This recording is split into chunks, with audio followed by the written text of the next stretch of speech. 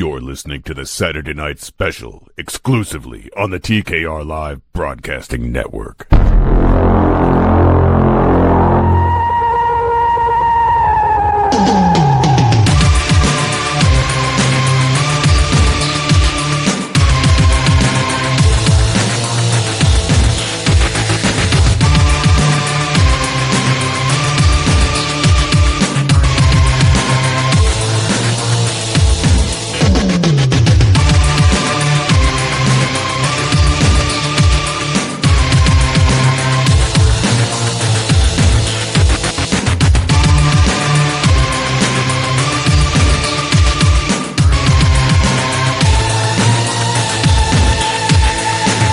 The sound you hear is what some experts claim to be a Bigfoot scream. It is regarded as the highest quality audio of the creature ever captured. My brother said are outdated farm equipment. I see no reason to be a goddamn gorilla in the modern world. Okay. And as we head to break, some sad news. Legendary singer, songwriter, and lifestyle icon Jimmy Buffett has died. An announcement on his website stated that Buffett passed away peacefully last night, surrounded by his family, friends, music, and dogs. He's best known for his beach and beer-themed drinking songs like Margaritaville and Cheeseburger in Paradise. Hopefully Jimmy Buffett found that lost shaker of salt. He was 76 years old.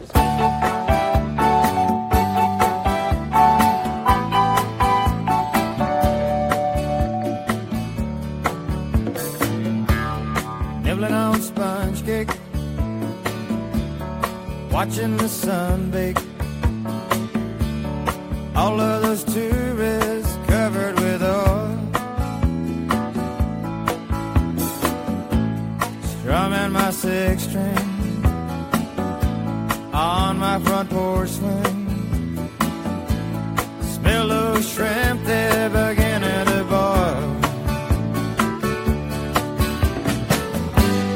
Wasting away again in Margaritaville, searching for my lost shaker of salt. Some people claim that there's a woman to blame, but I know it's nobody's fault.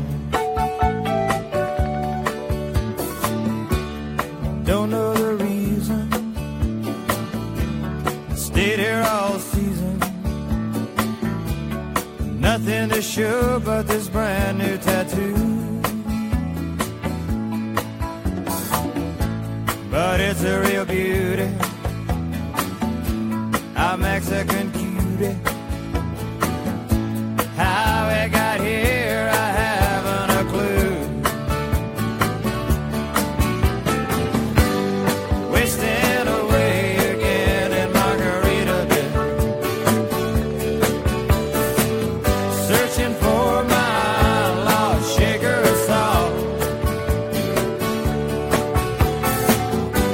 Some people claim that there's a woman to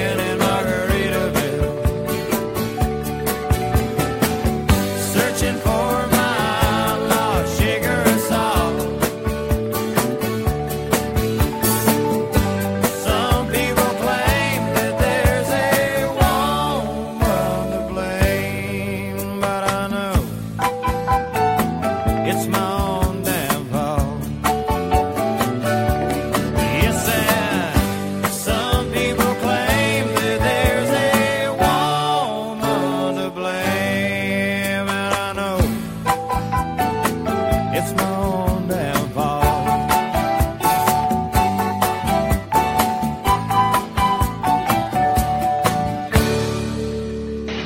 All right, thanks everybody.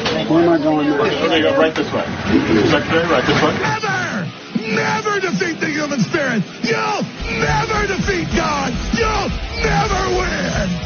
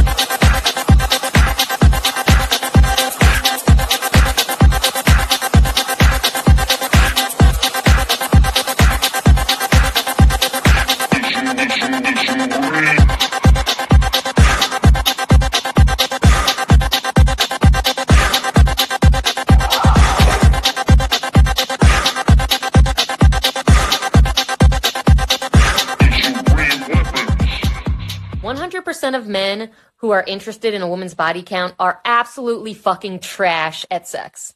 They could not find the clit if it was a fucking flashing light on top of their Xbox controller.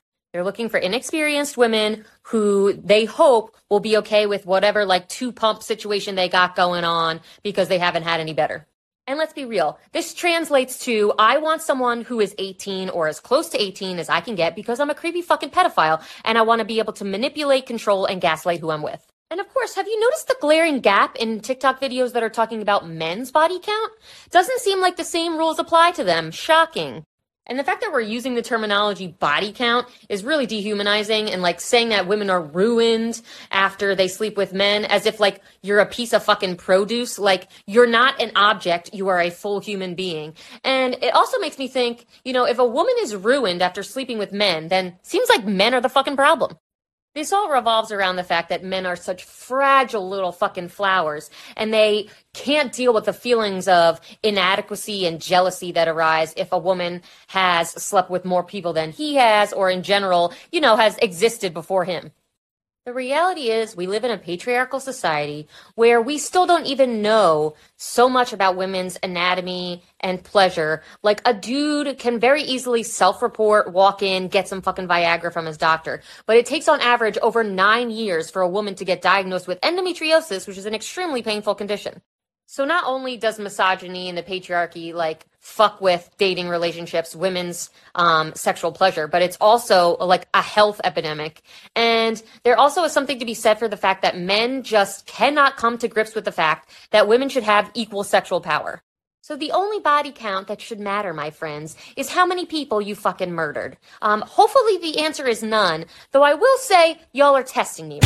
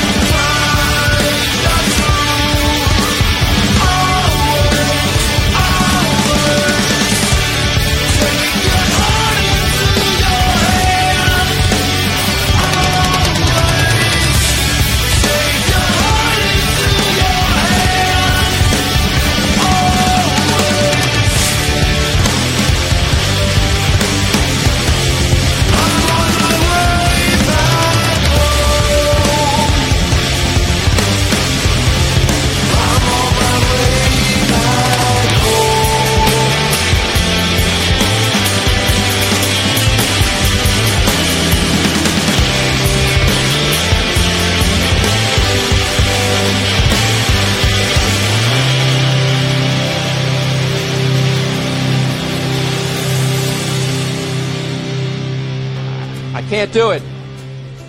We'll do it live. Okay. We'll do it live. Fuck it. Do it live. I'll write it and we'll do it live. And thing sucks. Oh, what's going on, everybody? 5, 4, 3. Seems like the fucking thing's working, so we'll have to disagree with Billo for now. Welcome, everybody, to the Crypto Report. This is the Saturday night special for the 2nd of September 2023. It's Labor Day weekend, and we've got a Saturday night special for you. And we've got a co-host. We've got, as a special treat on a Saturday night, we've got Ace with us. Let's go. Yeah, there we go. There we go. Hate Farmer had this horrible excuse. He had some sort of family event he had to attend. And gay. Very, very, very gay indeed. Anyway, if I get distracted from time to time, some of these MS-13 types that they've moved into my area are playing some kind of jungle music very loud, and I can hear it going boom, boom, boom, boom. So, you think I'm joking about them being MS-13? I literally had to run some of them out from in front of my place the other day. Like, they're full face tattooed up and everything, and it's about 11 o'clock at night, and I hear some kind of noise out in front of my place, and I get up and start walking towards the door. I'm going to just look out the peephole and see what the hell's going on, and I hear this male voice going, "I'm telling you, there ain't nobody in there." And I was like, oh. And I looked out the window and saw this tattoo-faced motherfucker and his tattooed-faced she-beast standing there. And I opened up the door and just looked at him for a second and slammed the door shut. And then I looked through the peephole and they still hadn't moved, so I pulled the drapes aside and just stood there in the window staring at them until they left, so that at least they know, yeah, there's somebody in here, and they know you're out there, right? Yeah. And so, I mean, you know, that's the kind of horrible ghetto the bunker is in. Yeah, I mean, even before you told that story, I was going to say, as you've told me of your living conditions previously, I have no difficulty at all believing that there's MS-13 gang members moved in next door. Yeah, well... Seems like business as usual. Well, the thing is, I don't have to read the news to know when there's, like, giant spikes and surges across the border and stuff, because they just hit here, right? Before it even hits the news. But, right. How do you tell it's raining? You look outside the window. Yeah, exactly. But yeah, you know, I've had some experiences before. I don't know if I told this or not, but like a year and a half ago, it happened like twice in 1 month. They were doing it early in the morning. It was two different groups of people, but both of them some kind of south of the border Hispanic, right? But I'm sitting here at this table that I sit at to do my computer stuff. And, you know, I'm a quiet guy, and I don't bother anybody, so you can see how somebody might think there's nobody here. But I'm sitting here, and I keep the chain lock locked all the time. I keep all the locks locked all the time.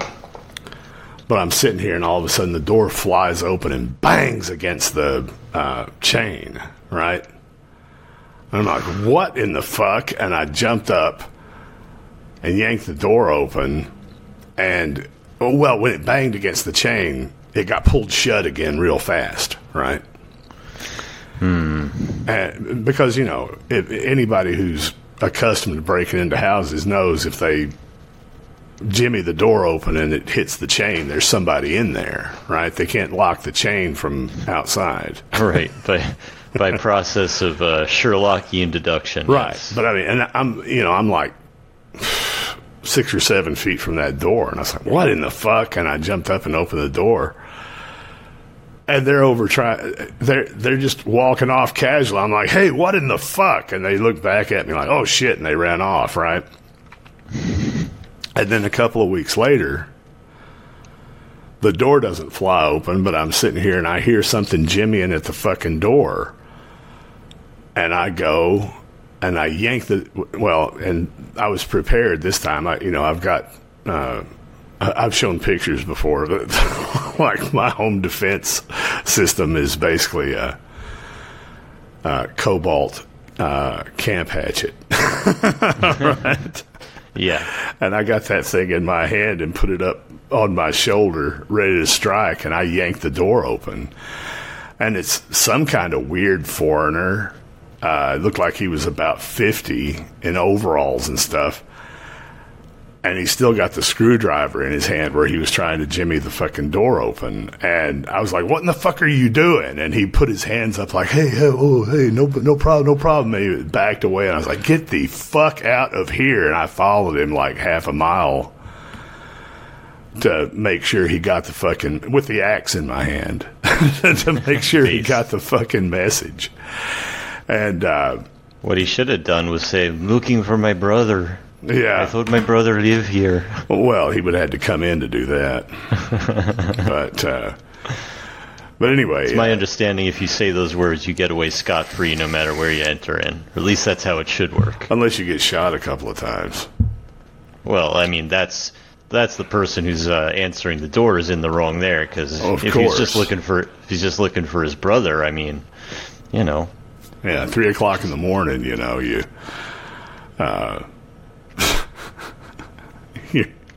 it's totally a normal thing to just go to the wrong house and walk in.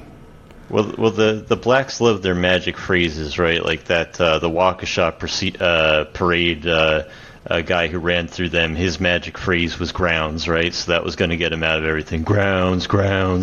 And, the blacks love their I can't breathe. That's their phrase where the cops have to let them go. That's their magic phrase for that. And I'm looking for my brother is their magic phrase to enter any house they want. So they got all these magic, very powerful spells to deal with the white man's law. I knew a guy who went in the wrong house accidentally once. I say I knew him. I was in jail with him back in the 90s. He wasn't a criminal type at all, but he was a young guy, probably in his mid-20s, and he was fresh out of the Navy. And he went out to some party and we got to do a $25 chest. But let me finish this little anecdote first. He got drunk off his ass and drove home from whatever party it was. He was really, really rip-snorting drunk. No way he should have been behind the wheel. It's amazing that he didn't, kill himself, right? Or somebody else. Yeah. But he was just, blackout drunk. And when he pulled into the little subdivision where he lived, he turned on the wrong street. And, he pulled into what would have been the same house. Say he lived in the third house on the left or whatever.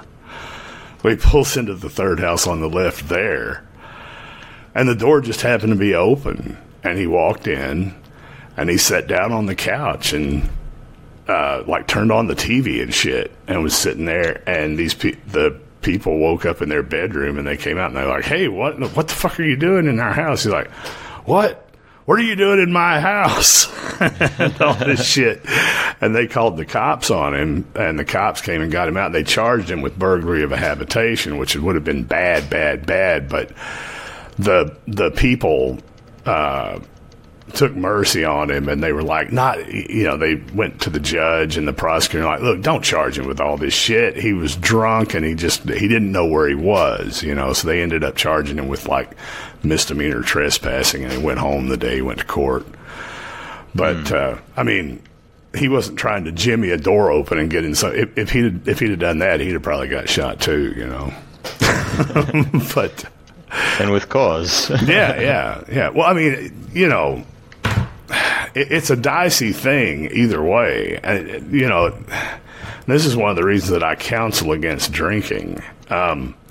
especially that kind of drinking, but drinking at all, you know, you ever get so fucking, if you get drunk enough that you do things that you wouldn't do when you're sober, it's just not good. And if you get drunk enough that you, like, when he got arrested, like, he came to in the drunk tank the next morning or whatever, going, how the fuck did I get here? Right? But there's only, as bad of an alcoholic as I was, there were only a couple of times that I ever had blackouts, and it was during this period when I had this group of friends. It was in my early 20s when I had this group of friends that the entire group of friends centered around this one guy because he lived in this duplex that was way out in the country on the end of a cul-de-sac, so it was cool to be loud there and all that shit. And so we would all go to his place every Friday and Saturday night, and sometimes during the week, though I worked. You know, a lot of these guys just went to school or whatever, you know, to college. But that's a great excuse to do some drinking. Well, yeah, but I worked, so you know, I wasn't going. You know, I had to be guarding the foundry at 8 o'clock in the morning, and it was like an hour drive to the foundry. So I wasn't drinking every night like that, but I'd go out there on Friday and Saturday nights, and everybody just drink, get drunk as you could, and a couple of times I blacked out, and the worst feeling in the world is like, okay, all of a sudden the phone starts ringing. You're asleep, and the phone starts ringing. And the ring just pierces through this headache, and you're like, I'm in the bed. What day is it? Fuck. And you pick up the phone, and they're like, hey, man. Yeah, what's up? Why the fuck did you do that shit you did last night? What did I do? So when you hear that, when somebody asks you, why the fuck did you do that? And you're like, oh, what did I do? It's a horrible, horrible feeling. Yeah, and Red Dog in the chat calls it time traveling, and yeah, that's the way to refer to it, where you start having to play that little movie in your head with all the missing scenes in it, trying to recollect what exactly happened between you taking that drink that you were taking like a sensible gentleman, and then the situation that you find in now getting yelled at. What were those missing scenes? What footage got deleted? Yeah, well, and last thing I'll say about this before we read these chats, the thing that got me, it didn't get me to stop drinking and all that, but the thing that got me away from that group, one of the things, it wasn't like instant. There were a couple of other things, and I've talked about them before, but the thing that really started turning me sour on that group and its behavior and everything was there was one night where it was like the first time since I'd probably been going over there for 4 or 5 months doing this kind of shit, right? Yeah.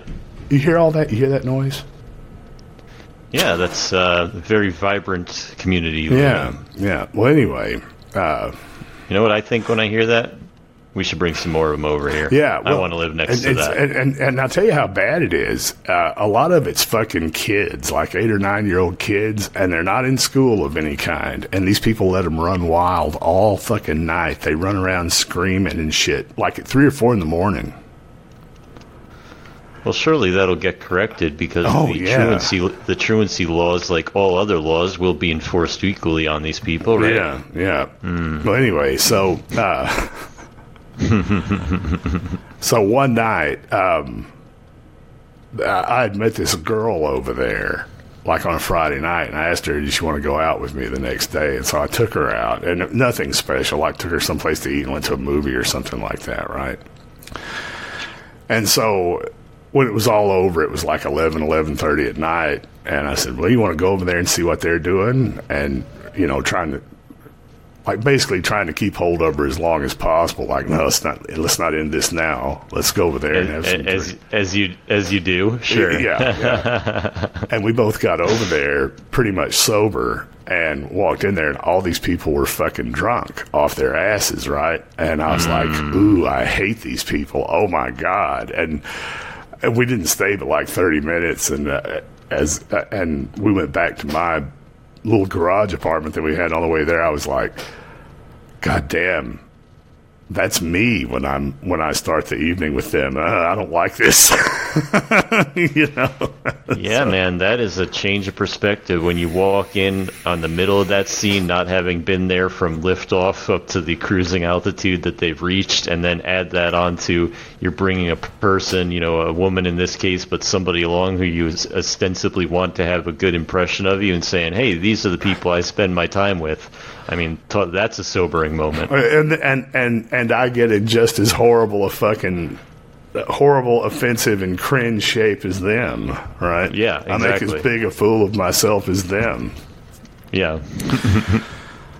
Well, let's do these super chats. Before I read super chats, I want to remind the regular listeners and inform any new listeners we may have that there will be two ways to interact with myself and Ace tonight. One is by tipping. That is the preferred method. That is the method of white men and women of good character. Strongly preferred. And the way we're a high-trust society, don't abuse it. Yeah, the way that you do that is you go down to the bottom of the scrolling live chat there, and you enter your question or comment that you want us to read and perhaps respond to live on air. You click the $sign and follow the bouncing ball of Odyssey commands and requests. Enter the amount that you wish to tip and click send. If you have any problem with that, these guys who have the whatever that symbol is that you shouldn't pass your children through its fire, that red symbol there, those are the blooded Special Forces Jannies of Modwaffen, and they will be your tech support. They will help you if you have any problem. Or if you're one of these poor people who, we had a big discussion last night that you're okay by us. It doesn't matter what these other people say. We don't hate you because you're poor. But if you're poor, or, you know, as usual, if you ran through all of the favors you've got to borrow mom's debit card or whatever, spending it on e-girls or something like that, and you just can't tip, you can Spurg chat. Spurg chats are free. You just at me if it's for myself or myself and Ace in general. If it's particularly for Ace, you can tag at Ace the Tabby and enter your comment or question or whatever, and the mods will screen cap that and move it over to another chat. Anything $25 and up, we will read immediately or as quickly as we can get to it when we see it, and everything under $25 or free, we will read at the end of the first and second half. So let's start doing that, Ace, right now. Here we go. Yes. Federale says, R.I.P. Jimmy Buffett. White men are amazing. Yeah, Jimmy Buffett died. I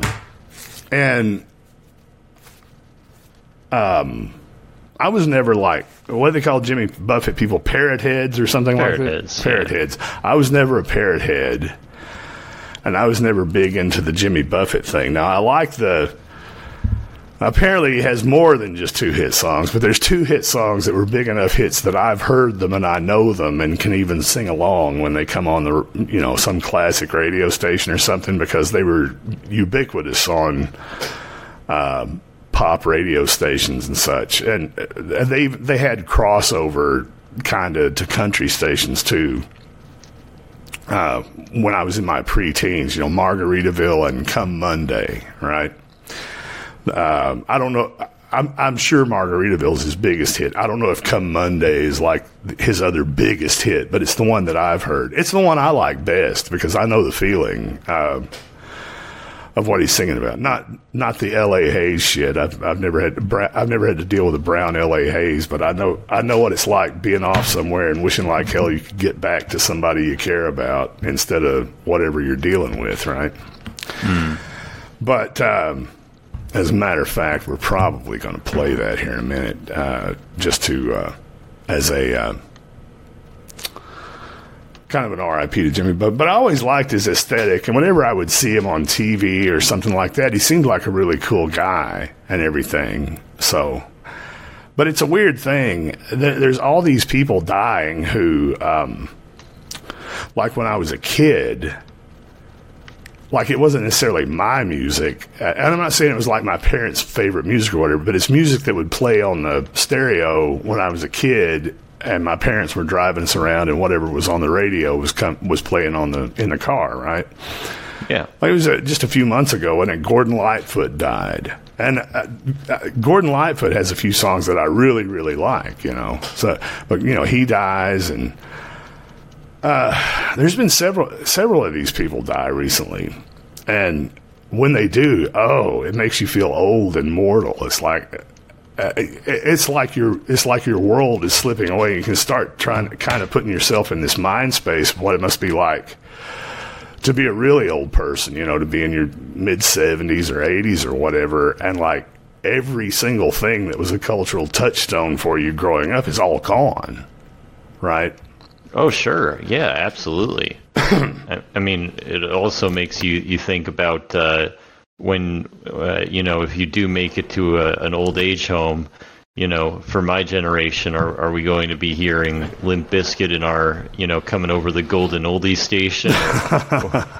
What's going to be going on there? I remember, like, back around, it was a long time ago, too. I was surprised how quickly they did it, but, like, sometime in the mid-aughts, about around 2005, when I'd first moved back to Tyler from Dallas, and they had this one classic rock station that's been around forever, right? 96X Classic Rock.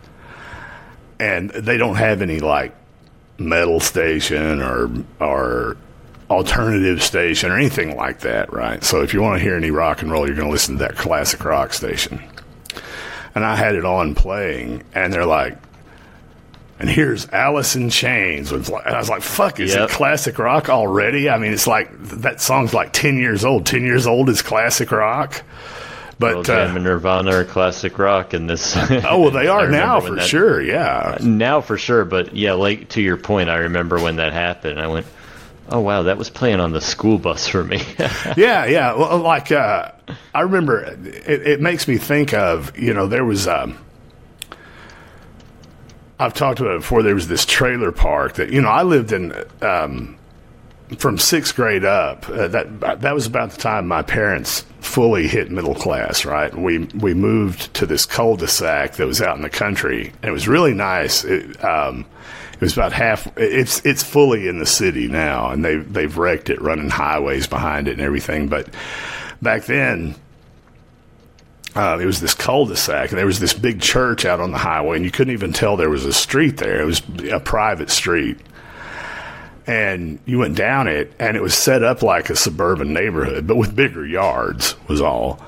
But, you know, it's like 3 and 4 bedroom brick houses and stuff that got built in the late 70s with a circle at the end. And behind the houses on one side of the street was this massive ranch, you know, and you didn't see ranch houses or anything. It was just a giant field and a stock pond and cows and stuff. And behind the houses on the other side of the street was just miles and miles and miles of forest.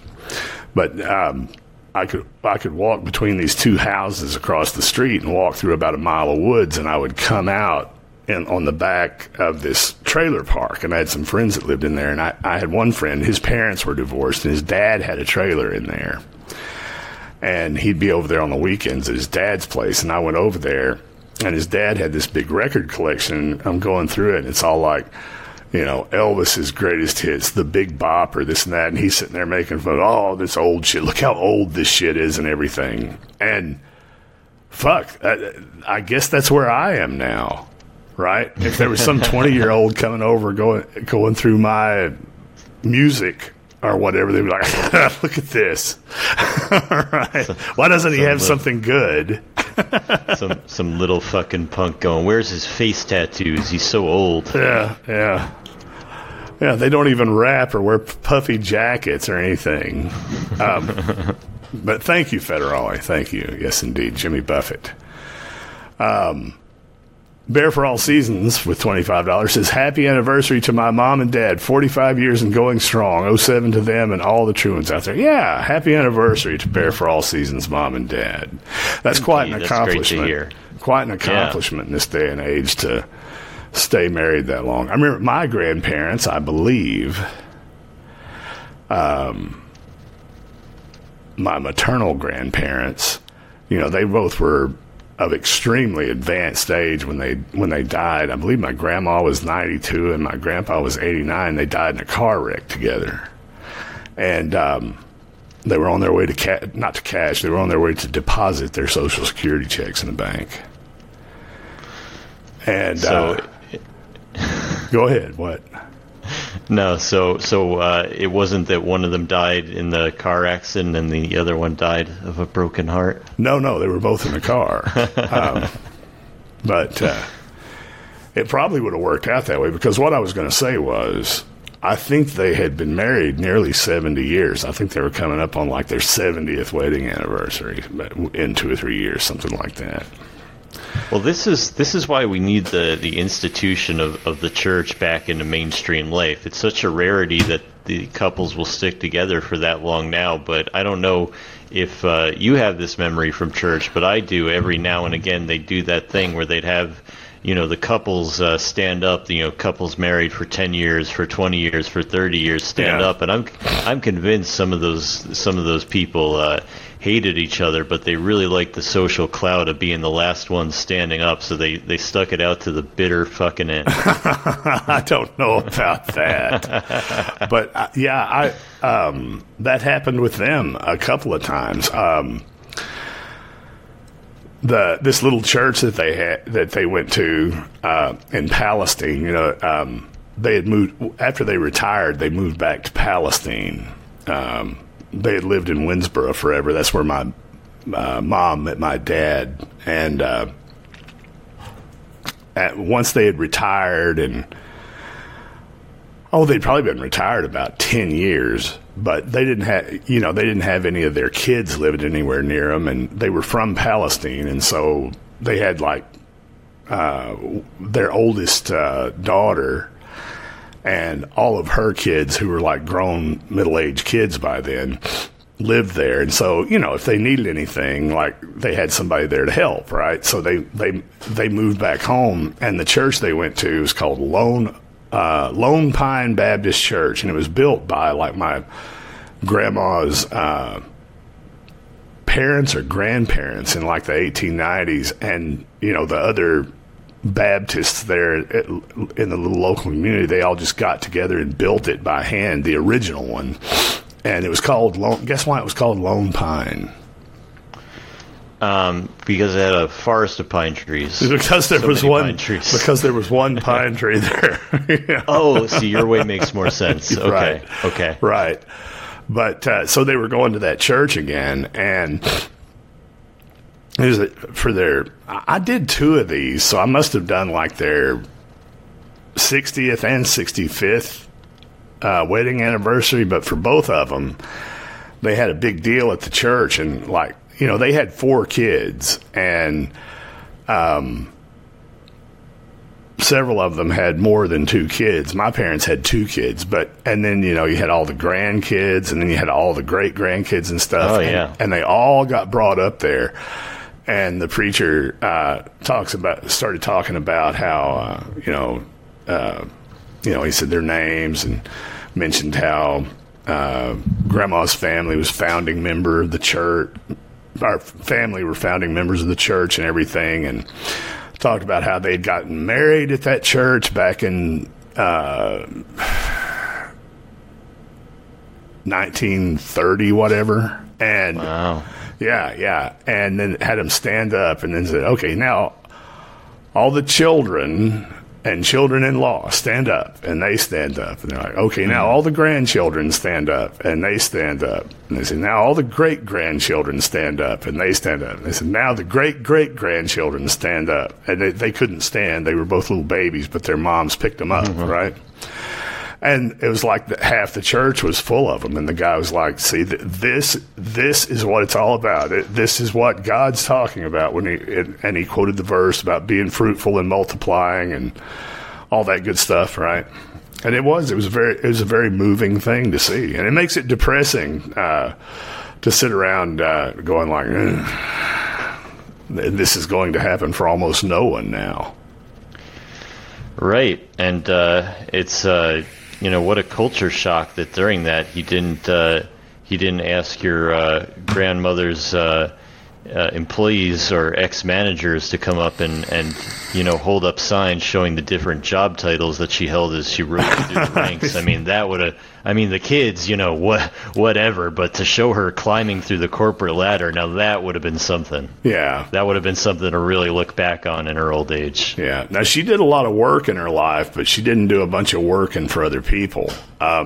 They started off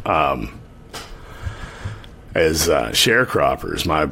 I talked about this last night. My mom's father, my maternal grandfather, he made his living farming cotton, and he was a sharecropper, which meant he didn't own the land that he farmed. The bank owned it, right? Mm-hmm.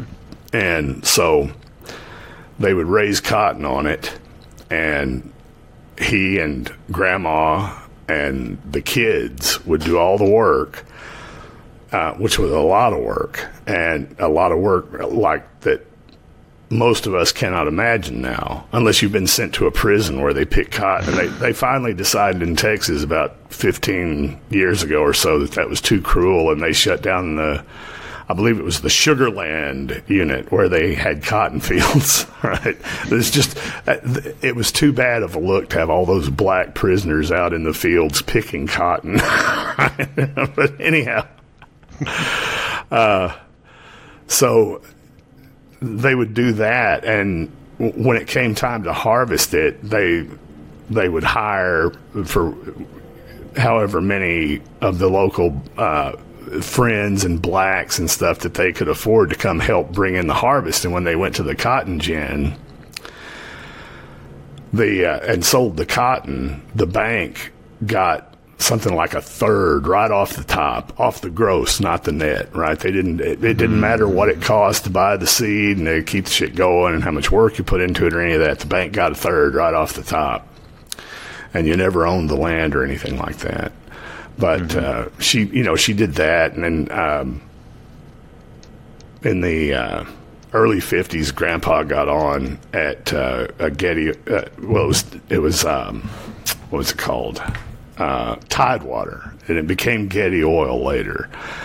But he got on at a Tidewater oil refinery out there, and he did well there, and that lifted them up out of that kind of poverty, right? Mm.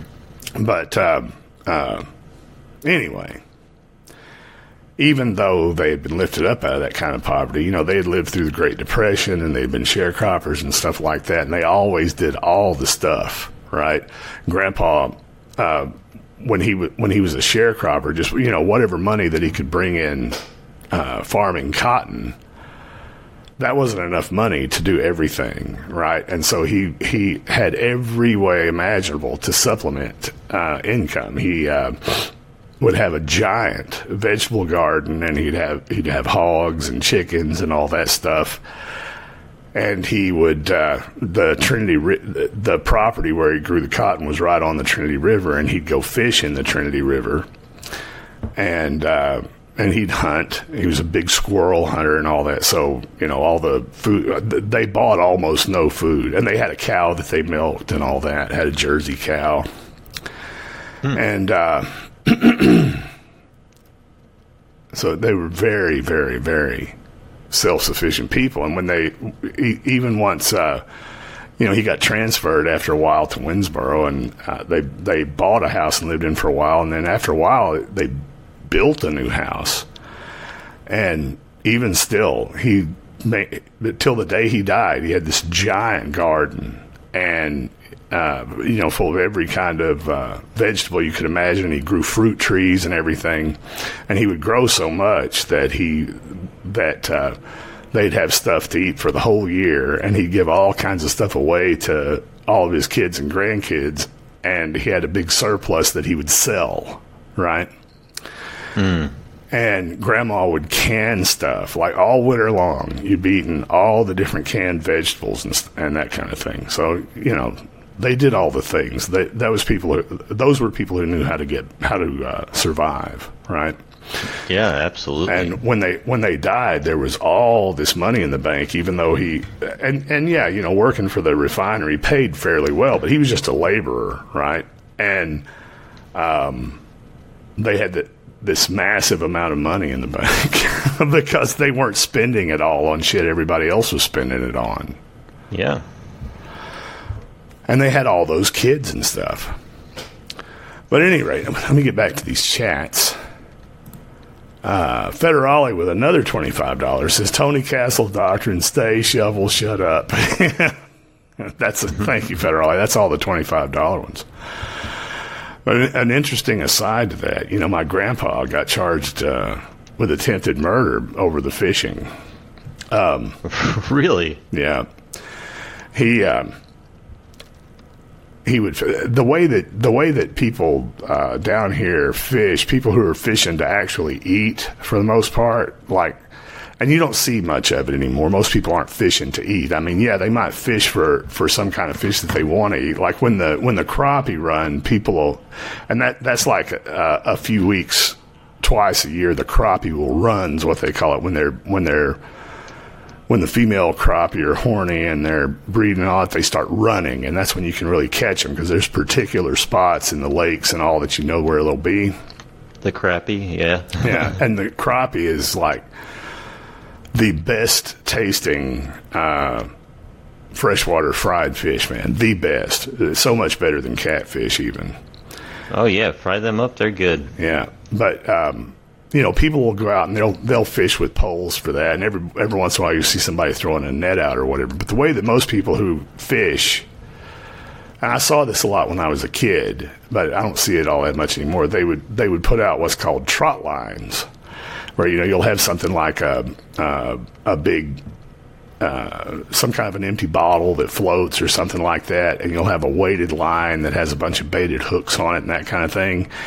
And the big old catfish will come swimming up, and they'll go to eat the bacon or whatever that you put on there, and they'll get hung on that hook. And you got to go and check your trot lines at least once a day, every day. You know, you pull them up, and my cousin and my grandpa both did it, and I used to ride around in the boat with them. And you go and you pull it up, and you get all the fish off of it, and you rebait it and put it back down, right? And that's how you know, if you're trying to live off the fish, that's how you do it, right? Yeah. But so he was fishing out of the river, and the stuff like catfish and perch and crappie and that kind of thing that he would catch, that was good fish to eat. But the carp and drum, that was scholar fish, right? It was just nasty stuff, and they would buy it from him, right? Probably not for very much, but they'd buy it from him. And there was one that got a mess of fish off of him, and said it was kind of like Wimpy with the hamburgers. Like, listen here, I'll gladly pay you Tuesday for some of them drum fish today, right? And Grandpa was kind of a drinker back then, and he was a man with a temper, and he didn't pay him on time. And he was over at his brother's place where they made their bootleg beer and had their little still and everything, and he had a good one going. And one of them come over and said, yeah, old Rastus over here, he's talking a bunch of shit, saying, hell with you, he's not going to pay you. He's like, what? And so he went over to his house, and you know, back then people didn't carry like big tactical folding blades and stuff like that. He had like, you know, a man's pocket knife, right? Like a Barlow knife or whatever, right? And he went up on the porch, and he always kept it razor sharp, of course, because what good is it if it's not? And so he opened up the blade and put it behind his back, he was holding the knife behind his back, and he knocked on the door, and when the scholar came to answer the door, he grabbed hold of him and cut his throat. And whoa, yeah. All right, yeah. That ramped up quickly. Yeah, and I was expecting an ass kicking at the end of this. No, maybe a little light brandishing. No, he was going to cut his throat, and somehow he lived. But it was a whole deal, and it was a whole deal. Yeah, I bet it was. It created somewhat of a situation for a little while. There was a situation that resulted. Yeah. Oh, I was probably 8 or 9 years old, or maybe a little older, and I had never heard anything about it. And one day, Grandma was complaining about it. I'd gotten in some kind of little bit of trouble about something, and Grandpa was getting on me. He said, "You don't have anything. You wanted to talk. You cut that colored boy's throat, and I had to go to court 3 or 4 times and bring all the children up there to make the judge and the jury feel sorry for you." All this shit. And I was like, "Wait, what?" Little family lore was dropped that day. Yeah. Well, and the thing is, the knowing Grandpa, I wasn't one bit surprised about anything. The only thing I was surprised about was that I'd never heard it. Right. It wasn't bragged about. That he didn't gather you around, pull you up on his knee, and tell you. Well, no, it. He wouldn't tell you nothing. Grandpa never, until he got really, really old. Grandpa was a guy who never talked. He never said anything unless there was something had to be said, like do this or whatever, right? So he was a man, yeah. I mean, he was very quiet. He had a very deep voice, and it was very brusque. And when you'd suddenly hear it, you'd be like, "Huh, what?" You were going to do whatever it was he said, right? And but when he got to be like in his 80s and all, he wanted to talk, But anyway. And it was fun to hear him talk, because he would always talk about stuff from way, way back, right?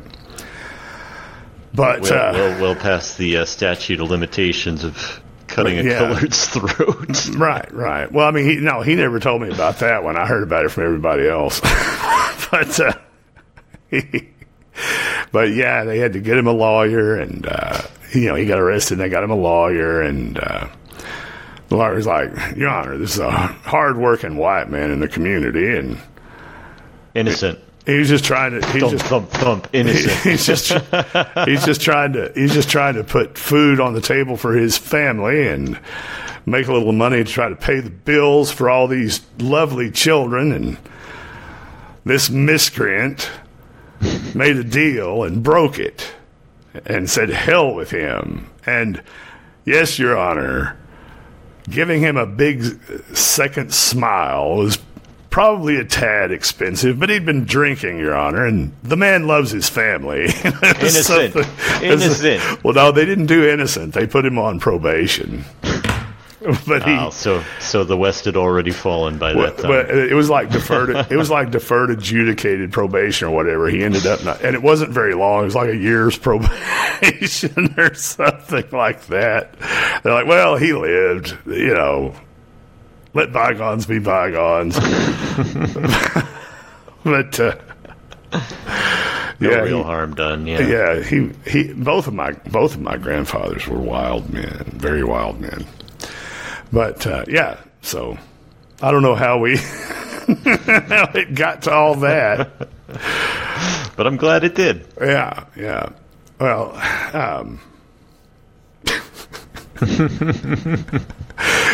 there was another one. He was out driving drunk one night. It was probably like 1949 or 1950. Oh yeah. And he always had an old pickup, right? And there was a car, and that was Grandma's car. That was the family car. And he drove the pickup, and she drove the car. And, he'd go out, and, he'd go running around with it to wherever they lived out in this place called Long Lake, which wasn't really a place. There was like a one-room school and a general store there, and a bunch of people living on big pieces of land, and most of them were his family, right? And, you know, they all had their own little spread where they did their farming and their various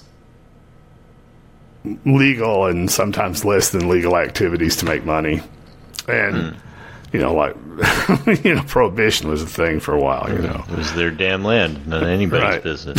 Well, anyway, he'd go over to wherever his brothers and all the people were hanging out, and, you know, they'd shoot dice and drink white lightning and shit like that.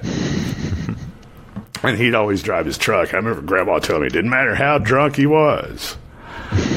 It was just like that truck drove itself. He'd always just drive right back into his spot, and he'd come in the house one night. He was like, "By God, I pay for both these vehicles. I'm going to drive that car." You know, it was like a pretty new, like 1960 Ford Fairlane, so a big, heavy car, right? And he was driving back home or whatever, drunker than hell, and had a head-on collision with some people on the road. And he knew this was bad.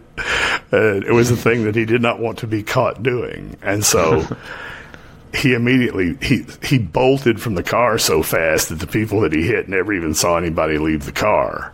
And he hit the woods. He was like 8 miles or so from the house, and he just took off running, and he ran through the woods in a huge circle. He probably ended up running like 15 miles, right?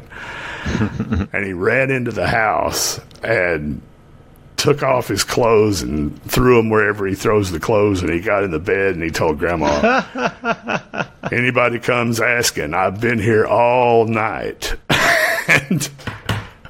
And sure enough, you know, in like 1950, shit was a lot slower, right? There wasn't any cell phone for people to call the cops. They got to go and call the cops, and the cops got to come from the county seat and all. And then, like, okay, so we got a license plate here. Let's call back to the station, and they can start looking through the card catalog and find out who it was or whatever. And when they came out to the house, knocking on the door and everything, they all got up and like, "Well, by God, somebody must have stole it." I thought it was going to be, the witness must have written that down wrong. Must have been a B instead of a P on that plate. Oh no, there wasn't. Wrong guy. No, there wasn't none of that because the car wasn't there. The car's still out on the highway, right? But yeah, I like that he would always get home with his truck. I mean, not in this case because he was doing a little fancy driving, but I like that the truck was his horse, right? You know, it doesn't matter how drunk he was, his steed would get him home. Yeah, it would always pull right back into the exact spot. Grandma said every night. And the one time it didn't, it was probably those people. Oh, it was that new. It was that new I-beam suspension or whatever they put in them damn Fairlanes. You know?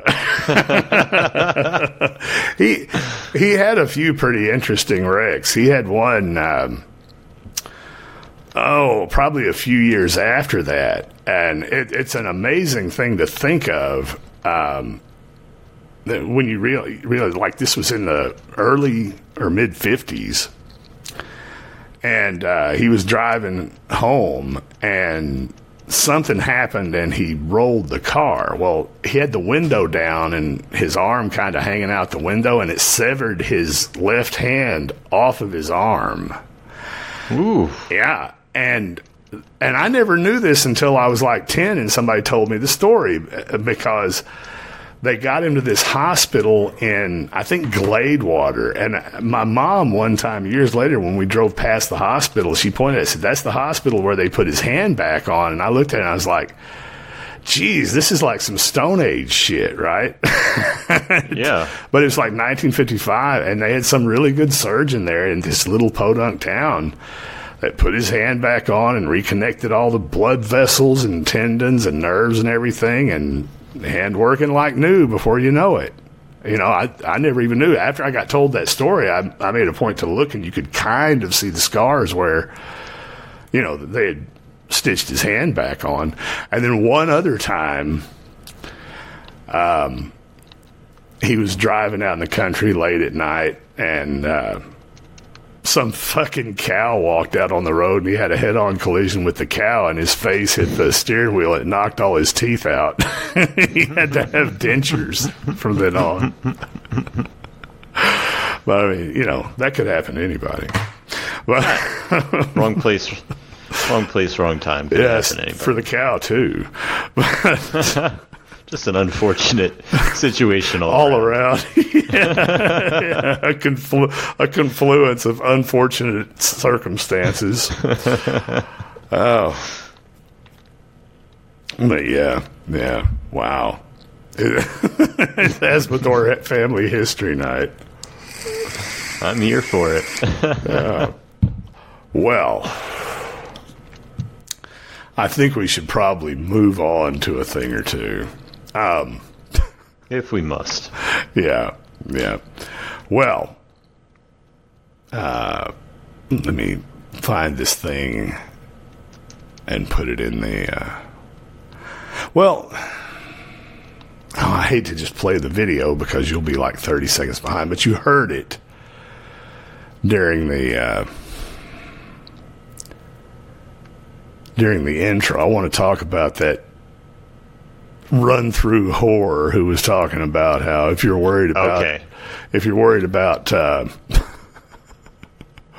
yes, good. I want to talk about this too. If you're worried about a woman having like a 4-figure body count, you must have a tiny penis and all this other stuff, right? You must be a 2-pump chump. Whatever. The woman arguments, yes. Yeah. I disagree with you. Therefore, your PPV tiny. Yeah, I'm no good at the sex. I'm a slut, so you should feel like a loser. She's got so many fucking TikToks, though.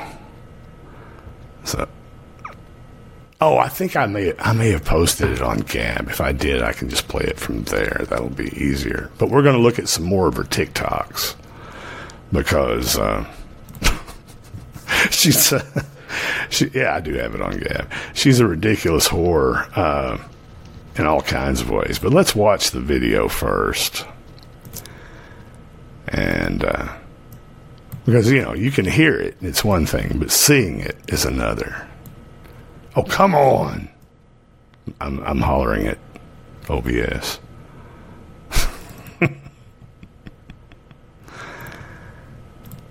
Okay. It's up there now. I'm going to play it now.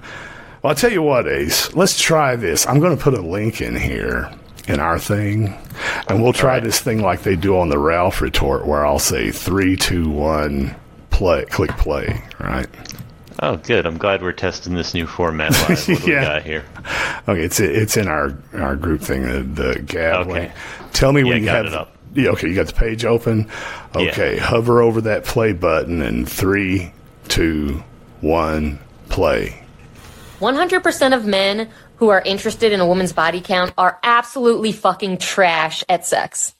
They could not find the clit if it was a fucking flashing light on top of their Xbox controller. Could too. For inexperienced women who they hope will be okay with whatever like 2-pump situation they got going on because they haven't had any better. And let's be real. This translates to I want someone who is 18. Pause it, Ace. Okay. They couldn't find the clit if it was lit up like their video game controller.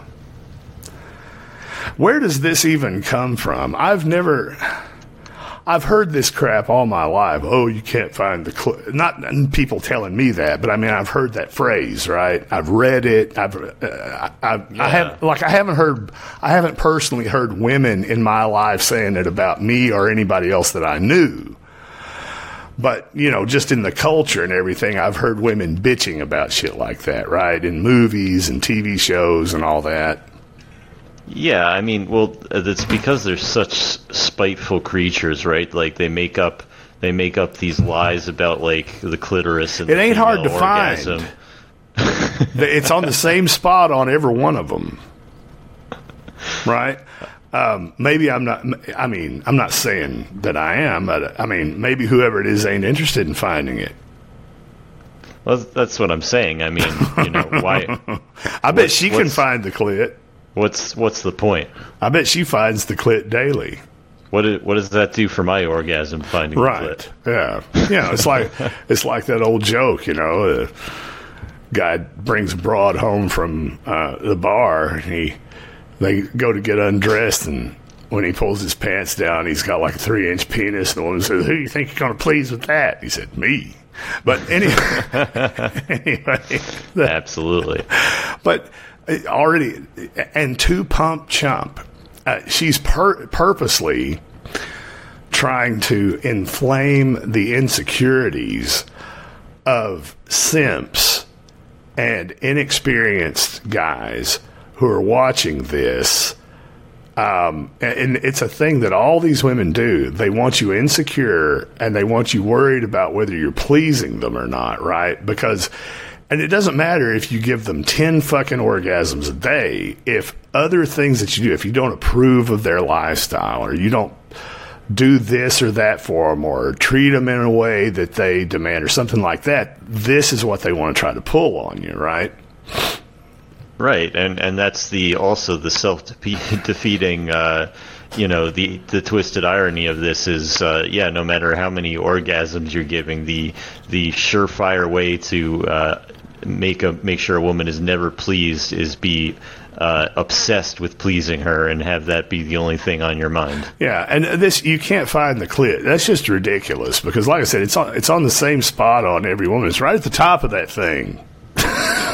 It's not hidden way, but right up above that disgusting octopusy part. Oh, okay. Well, anyway, go back to 23 seconds and let's continue.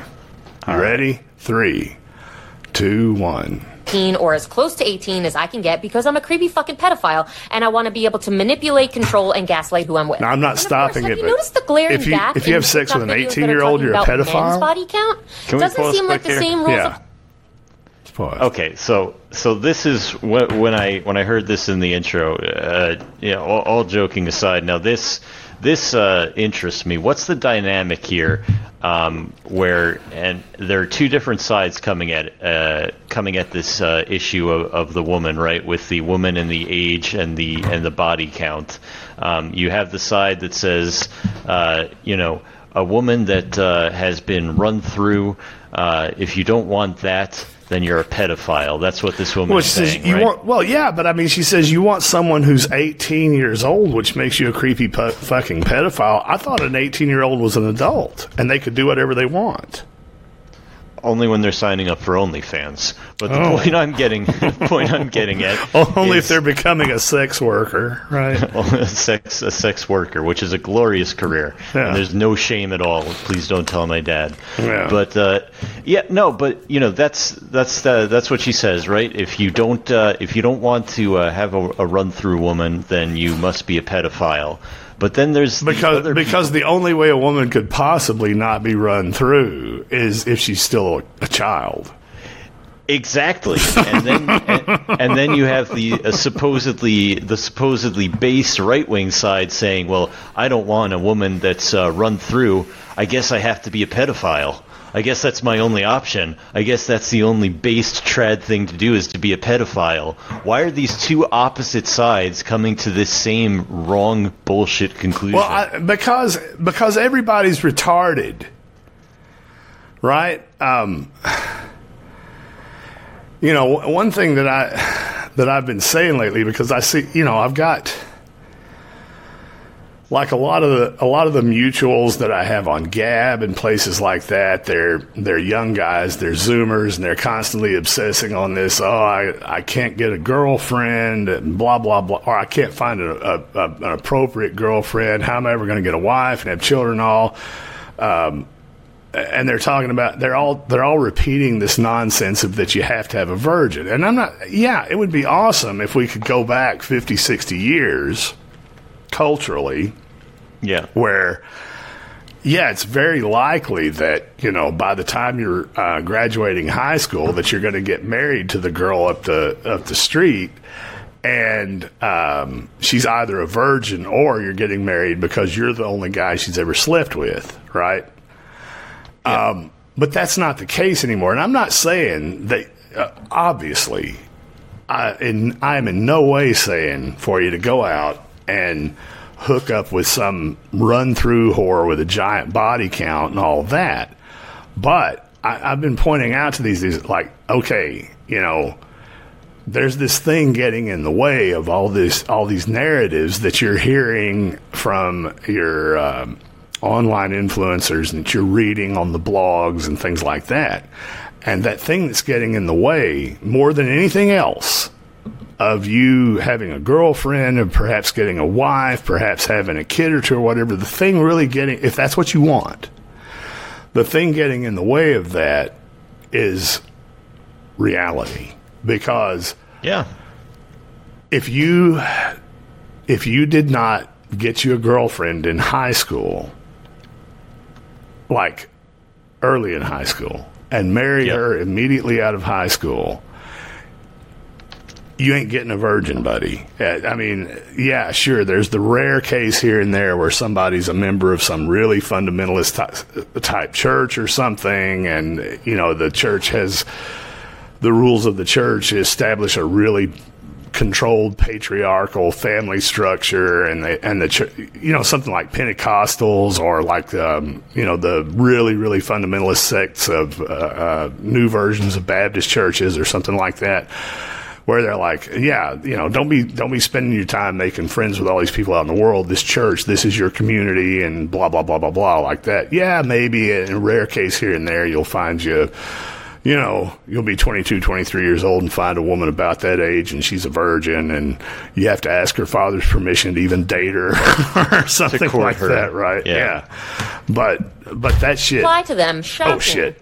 And the fact that we're using the terminology.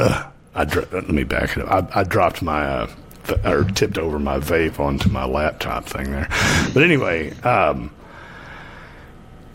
if you're a grown adult male and you're interested in having the company of a woman or a girlfriend or wife or any of that, you're going to have to accept the fact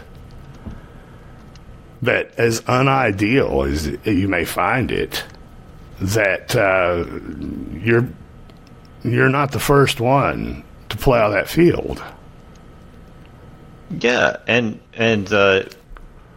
so much of this is reality on reality's terms, and I think it is the most one of the most strongest and most recent memory of these Jewish demoralization ops that are being pushed on us is this idea that either you got to fuck a 13-year-old, or women are a lost cause, and the only base thing to do is just shoe women and go your own way. It's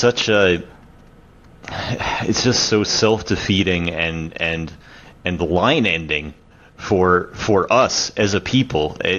It's coming as a narrative from both sides, and it leads to the same outcome, and that's how you know it's an op, when both sides are coming to the same conclusion that's bad for us. Yeah. Well, that was kind of a conclusion that I came to all on my own. But when I was a young man, there wasn't all this internet with everybody to give you all these various advices of varying levels of wisdom and so forth. But, my parents were the boomer generation, and they were the first ones to start getting divorced. But the divorce thing with the boomers wasn't really this huge epidemic thing until I was an adult, because I was a very early Gen X, right? I was born in 1966. And, my parents got divorced, but they didn't get divorced until I was in my 20s, right? And I remember how weird it was.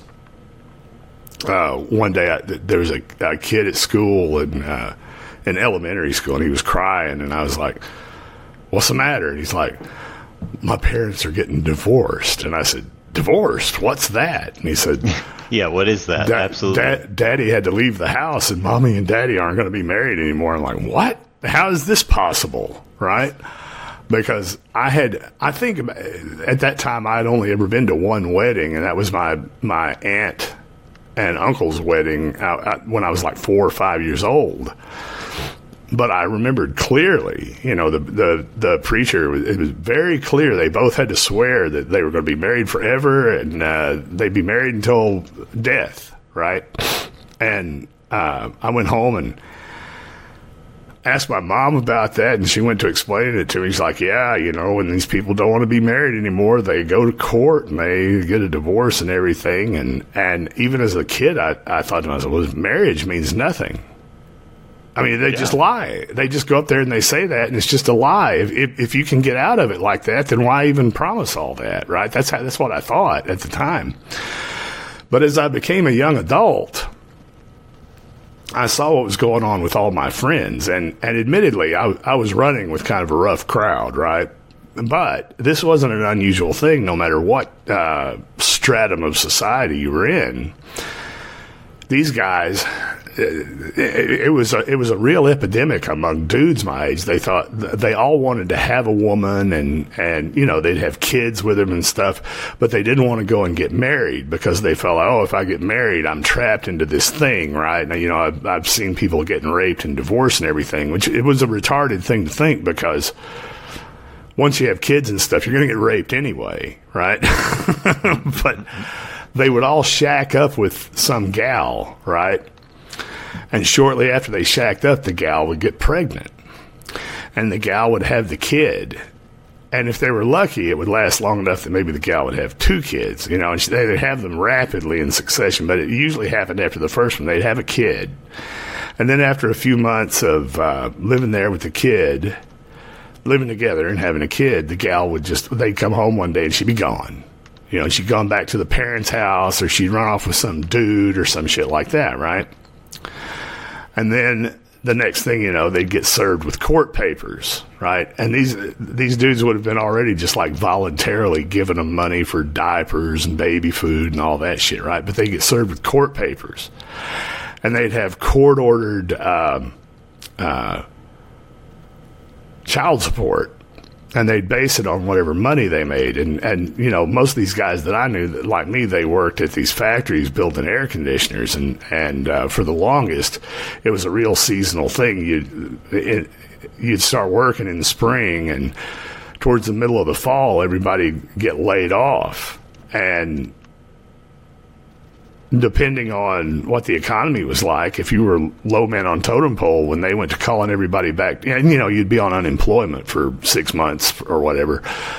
And if you were low man on the totem pole, you wouldn't even get called back, and you'd have to go find some other job, and it'd be doing something somewhere that wasn't union, and you wouldn't be making half of what you made before. And these dudes they'd go to the court and say, hey, I don't even make as much as what you are having me pay on this child support over here. And the judge would be like, should have thought about that situation before you made them babies, right? Yeah. And these bitches were like, they'd be living up in whatever, half the time living up in whatever house that they had lived in before. The dude was the one who ended up having to leave. And they'd move some other fucking guy in there with them, and he'd be in there. And their kids would be living there, and it'd be some kind of a fucking scene every time they'd go to pick up their kids on the weekend, and they do everything they could to make a big deal out of it, or to try to screw them out of getting them and all that, just to fuck with the guy, right?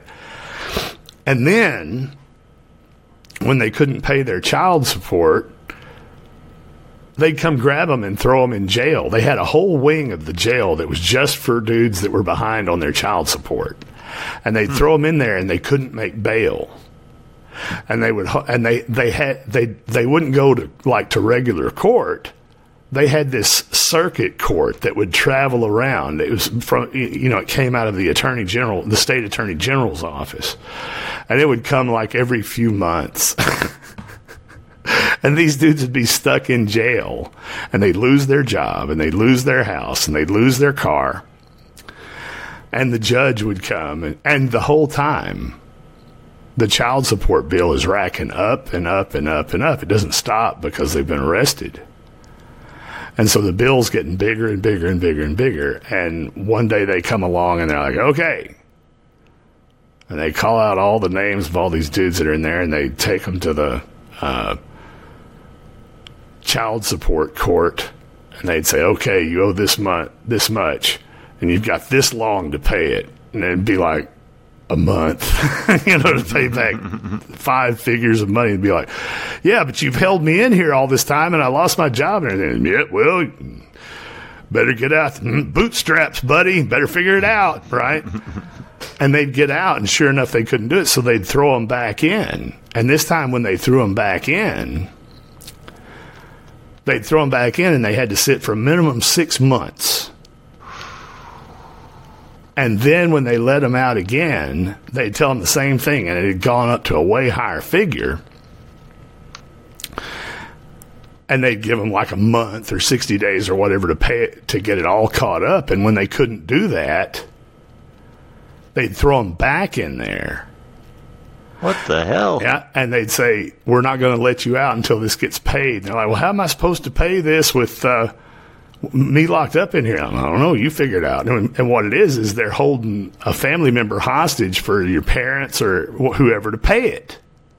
Right? Yeah. So that's the angle. Yeah. I was wondering what the angle was here. And the thing after that, if you just absolutely refused, the only way that you could get out of it was to get a felony record where they'd send you and you'd go to like 6 months to 2 years in a state jail.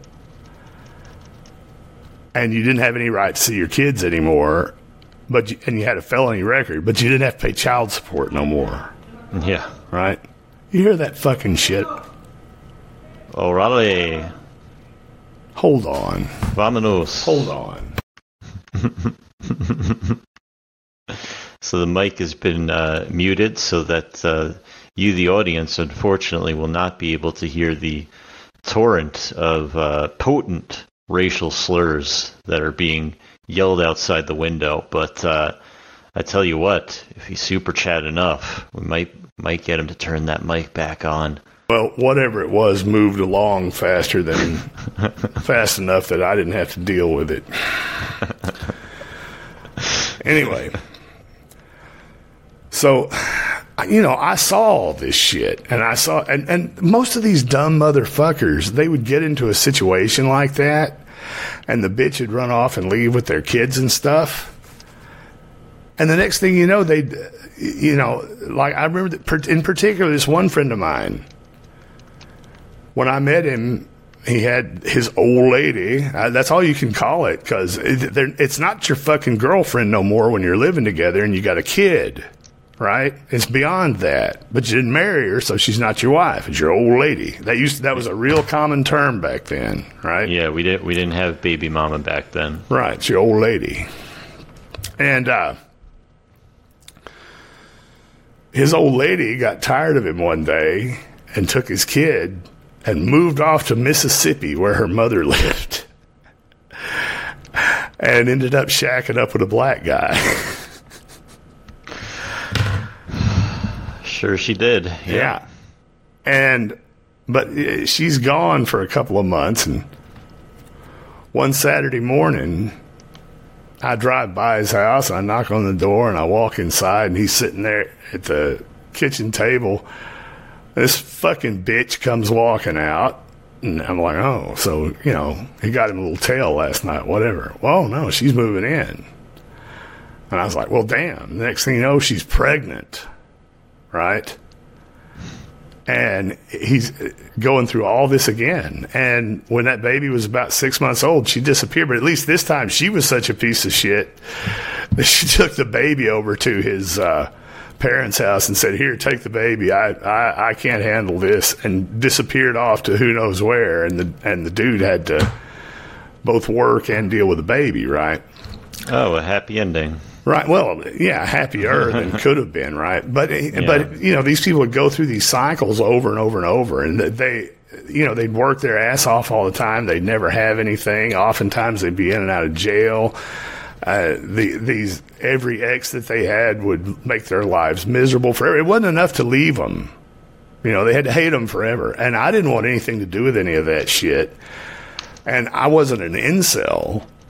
I was a guy who considered all these women whores and treated them as such, right? And that changed when, I've told this before, that changed when the first time I went to prison, when I turned 30 in prison. Of course, I wasn't going around telling all the prisoners, hey, it's my 30th birthday, let's have a party or something, you know. But I turned 30 in prison. You know, turning 30 is a big milestone, right? Yeah. And so I was very depressed. I was like, how did it come to this, right? Yeah, had some time to do some thinking. And I sat there on my 30th birthday thinking, well, you know, the reason that it's come to this is because I didn't listen to my grandparents and my parents and the people at the church and all that. When I get out, by God, I'm going to do what they say. I'm going to get out and I'm going to fly right. I'm going to get me a job. And I'm going to work at it, and I'm going to get me a place. I'm going to find me a nice girl, and I'm going to make it work one way or another. I'm going to get married to that girl, and blah, blah, blah, blah, blah. And it was all great shit except for the I'm going to get a nice girl part, because the girls had changed. The advice of these elder generations did not hold up to dealing with these women, right? And I knew this, but, you know, I was in such a bad way that I was like, well, every thought that you ever had must have been wrong, because you ended up here. Right. Mm-hmm. Yeah. And you know. Anyway, yeah, it was a bad. I mean, not to say that there weren't good times with her and stuff, but oh boy, were there lots of bad ones. And you know, she and I thought I had done perfect. Her grandpa was a preacher. Her father was a part-time preacher. Her brother was a preacher. Her mother worked at the church. Yeah, in terms of pedigree, sounds promising. She dragged me right back into every bad fucking habit that I have. And I don't mean like she made my life so miserable that I thought, oh, I got to go get drunk and do drugs. It's like, no. Turns out that's what she was into. Yeah. And she was into a lot of other things too.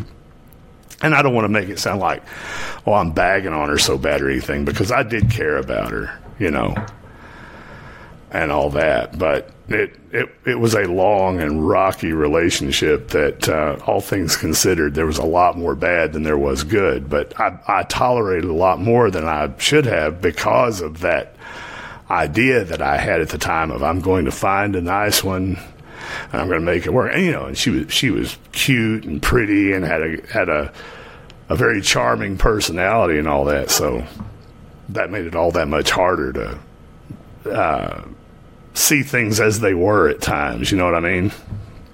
Oh, yeah, absolutely. And I mean, you know, that's, again, you don't need the internet for this, but it's hyper accelerated on the internet, where you're not alone. A lot of men reach a certain point in their life where they go, boy, you know, I really should. Time to straighten up and fly right, and I gotta settle down. And, you know, my instincts have been wrong, running around, you know, being wild the way I have been. And, you know, part of that is going to be, you know, I got to be a man. I got to sacrifice. I got to maybe not listen to some of my instincts, and I got to make this work. And a lot of people, and I'd suspect many of those people that you described in that cycle of those relationships probably have some of that psychology going on in that as well. That you know, I'm the man. I got to make this work, and I'm going to put up with some of these womanly quirks of hers. But you know, I guess what I'm getting at is, it's not just, you know, you're a simp if you treat a woman with any respect, but it's also not, boy, it's up to me no matter what to make this work, and I got to put up with whatever this woman is into and about. Yeah. Well, I'll tell you what, let me back this up a little bit, because it kept playing. Go back to 31 seconds. Tell me when you're there. Okay. All right. 3, 2, 1, play. Glaring gap in TikTok videos that are talking about men's body count? Doesn't seem like the same rules apply to them. Shocking. Pause it. The same rules don't apply to us. That's just how it goes. And I know there's probably going to be people in the audience, men in the audience who are going to moral faggot me about this, coming at me from some Christian perspective or something like that. And it's a sin for you to fornicate, same as her. Well, maybe so, but it's different. It is. It's very different. I'm laughing, but it is true. Just one of the countless ways that the sexes are different. Well, you know, the old saying, a key that opens many locks is valuable, but a lock that is opened by many keys is worthless. Very true. But master key. But the thing is, and here's another thing, and I generally hate it, whether it's on the left or the right, when people say, well, you know, studies show. But this is an important studies show type thing, because it lines up perfectly with everything that I've seen in my life in dealing with it. You know, I've had relationships with more than one woman. You know, like I say, I was never happy just treating women like whores. I've always naturally been a guy that wanted to be in a relationship with one woman, and I've tried it more than once, Ace. And I would probably try it again. Lord, how I've tried, yeah. Yeah, and I'll, given the opportunity, I'll probably try it again. But, and surely it'll work this time. Play that Alex Jones clip, because I'm stupid. I'm a little retarded. Yeah. But, well, I mean, it's bound to work this time, Ace. Yeah. But anyway, what the fuck? The studies. And these studies line up perfectly with what I've observed with my own two eyes and experience, is that men can have relationships with multiple women and still form a close romantic love bond with lots of loyalty and all that with a woman. But women can't. Every man that a woman has a relationship with, and her ability to bond with a partner, goes way down. Yeah. And I agree, you know, but don't want to be the people going, look at the science, but I mean, it's great that there is studies that show that, but it's also just inherently very, very observable. Yeah. All right, let's we're at 38. I know we're stopping it like every 5 seconds, but this bitch is packing a lot into this. All right, 3, 2, 1, play. And the fact that we're using the terminology body count is really dehumanizing, and like saying that women are ruined after they sleep with men as if like you're a piece of fucking produce. Like, you're not an object, you are a full human being. And it also makes me think, you know, if a woman is ruined after sleeping with men, then seems like men are the fucking problem. This all revolves around the fact that men are such fragile little fucking flowers, and they can't deal with the feelings of inadequacy and jealousy that arise if a woman has slept with more people than he has, or in general, you know, has existed before him. The reality is, we live in a patriarchal society where we still don't even know. Pause it. This is such a fucking patriarchal society that all these women are running around hopping from cock to cock to cock to cock, to the point that women now have far more sexual partners than men do, right? And you're like, how is that possible? It's almost a perfect 50-50 split population-wise between men and women. Well, it's because all these women are going after the same bunch of guys, right? Yep. And there's all these other guys that, in a sane society where people were expected to get married and stay married and all that, all these women would be pairing up with men who are on the same level as them, right? But since they're not trying to... since it's okay to fuck and fuck and fuck and fuck for these women, they all go and they throw themselves at these dudes that are a lot more high value than they are, Or in some cases, they throw themselves at dudes who have no interest in anything more than a hookup or whatever, and they're like, oh, I'm the one. He's going to stick with me, and they pump them and dump them, and they go on and do the same thing over and over. And all these other guys who would be good partners for them, who would be like, yeah, let's get together, let's get married, I'll support you, and I'll stay with you, and all that. They're totally not interested in that, right? Because they think they're going to get that out of these bad boys. Right?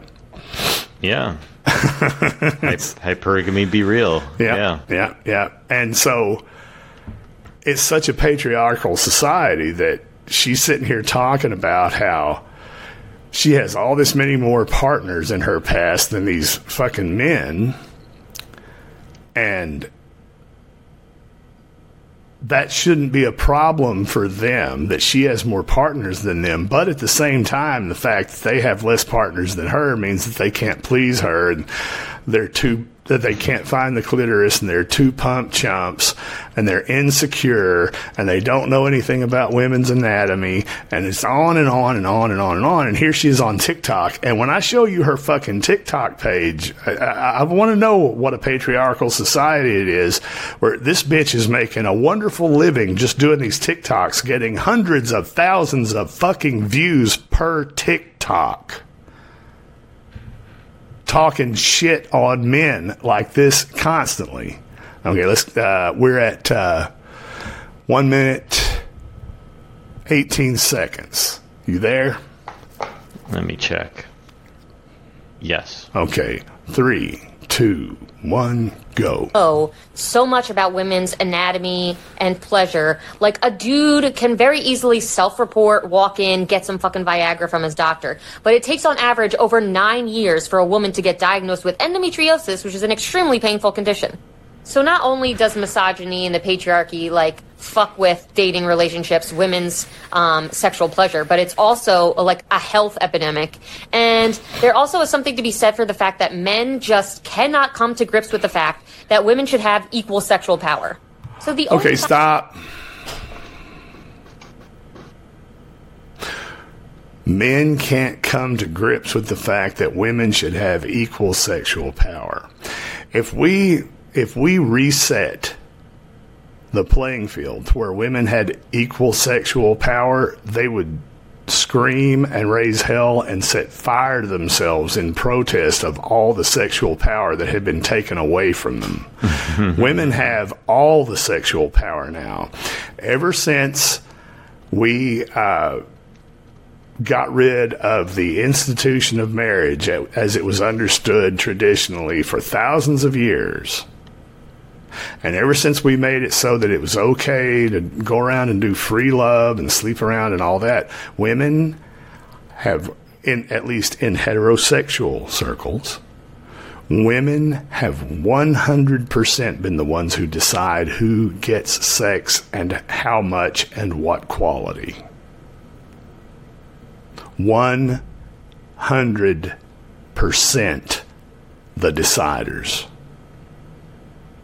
So where is all this lack of sexual equality that they have? Where's all this sexual power that we have over women?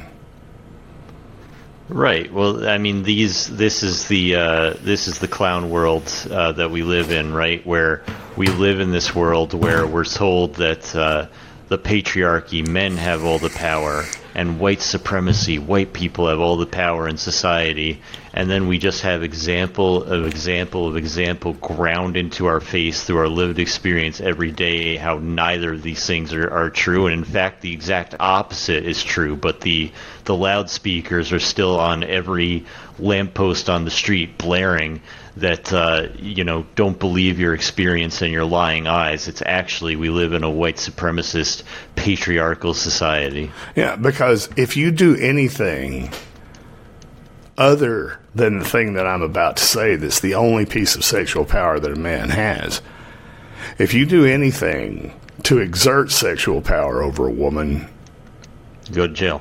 Yeah, you're a rapist, right? Yep.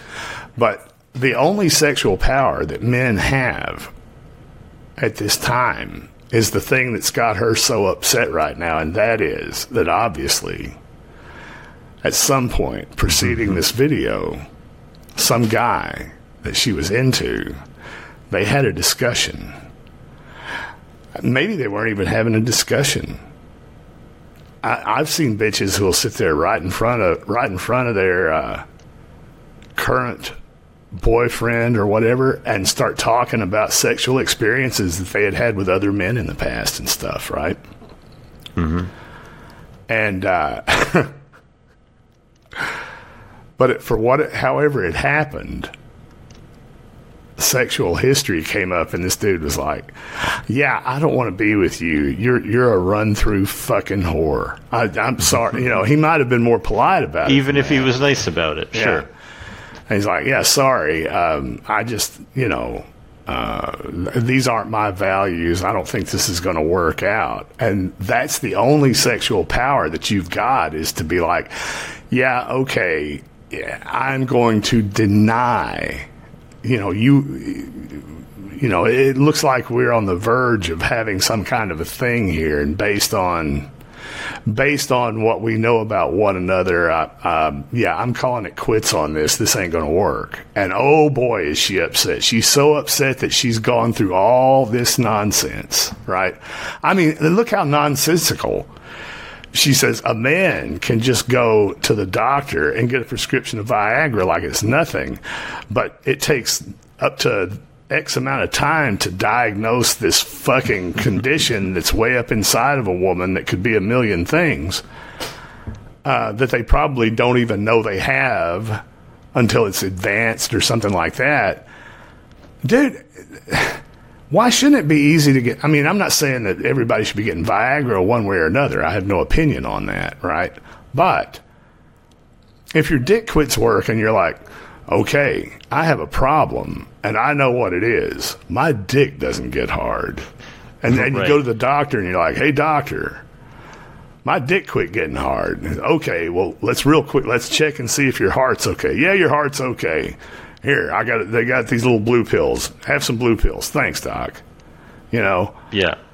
And she's acting like that it's some kind of patriarchal discrimination against women, that some fucking internal gynecological condition that they may not even know that they have doesn't get diagnosed just by walking into the fucking doctor's office one day. It's like, "Hey, how you doing?" "Oh, pretty good." "Oh, my, you have this fucking shit here." Right, yeah. It's easier to tell that a boner's not going up than that you have irregular... Look, yeah. I mean... that you have irregular growths in your uterus. This is clearly a symptom of the patriarchy grinding these women into paste because it just doesn't care. But yeah. I would imagine, and I have to imagine, but I would imagine that the first time that you go to have sex with a female and your dick won't work, you're like, "Okay, there's a problem." And when I go to the doctor, I know exactly how to describe this problem. "Hey, doc, my dick doesn't work." I went to have sex with my partner, and my penis would not become erect. And well, you must. That's called ED. Haven't you seen that commercial on TV, Viva Viagra? Right. That's literally a pill. We'll get you the generic one. They sell it for 70 cents. You can buy it off of any website. Some Indian doctor will write you a prescription over the web. It's that easy to diagnose. Yeah. But so she's just wrapping all this shit into some dude turning her down because she thinks that it's her right to be a slut, which in this society it is. It is her right to be a slut. But, it's just like the same thing. Any type of perverse or anti-traditional behavior that people engage in that on some deeper level they know is wrong or immoral, it's not enough to allow them to do it. Right, to give them the absolute freedom to behave whatever way they want. They also have to have the tyrannical, autocratic power to force you to approve of it and behave accordingly in the way that they want. So, see, it's not enough that she's slept with 500 guys. But now that she's hitting the wall or post wall or whatever and has this giant body count, and she's wanting to settle down with some nice guy, and he finds out about her body count, what fucking right does he have to be like, oh, wait, no, I don't want to follow all these guys. I'm striking out for fresh territory. I'm not looking to walk down the road so heavily traveled. Was it James Joyce? I'm gonna take that road less traveled. It wasn't James Joyce. I think it might have been. Oh yeah. I think it might have been. Oh fuck it, that fucking Irish guy. Anyway. Yeah. James Joyce. Well, he's Irish too. Yeah, but yeah. But not. No, it wasn't him. James Joyce is the man who tortured all literature students forevermore by writing the absolutely horrible Ulysses. All right. Robert Frost. Robert Frost. There you go. Robert Frost. He was American, poet laureate. Anyway, okay. I think he was an Irish American, something like that. I don't know. We've just got a few seconds left of this. No matter what she says, we're going to let this conclude. We're at 1 minute 50 seconds. Is that where you are? Yeah, let's go. Okay, 3, 2, 1, go. Body count that should matter, my friends, is how many people you fucking murdered. Hopefully the answer is none, though I will say y'all are testing me right now. 100% Okay. The only body count that should matter is how many people you've murdered. How many babies have you murdered, bitch? Yeah, that's what I'm sitting there thinking, right? She's got herself perfectly positioned here to look as good as possible, but as you'll see in some of her other TikToks, and I'm not even saying that if this was a nice woman, that I wouldn't date her in the state of plumpness that she's obviously in, right? But when they're this fucking catty and acting like they're this fucking hot and this fucking smart, and how dare a motherfucker not approve of every single thing I ever did, not just overlook it, but approve it. Don't you understand that the dozens and hundreds of multicolored penises that have penetrated my every orifice and been rubbed over every square centimeter of my body, that's all a benefit to you? Right? Yeah, I mean, it does go back to your point, and this is consent culture, right? Where everything has to be about consent, but the one cardinal sin is expressing, no, I don't consent to dip myself in the toxic cesspool that is whatever left of you after you're through finding yourself and want to settle down. Yeah. Well, I just dropped you another link in the thing there, Ace, and that is the link to her TikTok page, and she is Kiki May 612. Okay. And as you can see, let me know when you're on the page. Yeah, I'm looking at it. As you can see, it says she's got 60.4K followers, but you go down here, and yeah, some of her videos don't have all that many views, but she's got some I think she's taken down a bunch of the viral ones, because when I was looking at this yesterday, she had videos that had like 990,000 views. And here's one, 344,000 views. Smashing the patriarchy one ding dong at a time. Yeah. But let's look at some of the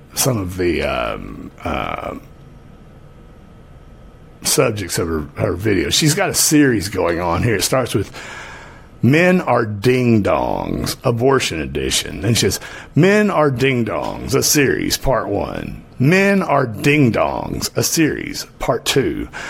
Men Are Ding Dongs, a series, part 3. Women Don't Owe Men Shit. Men Are Ding Dongs, a series. Men Are Ding Dongs, a series. So apparently she's got more than one series titled Men Are Ding Dongs. Men Are Ding Dongs, a series. There's just tons of them.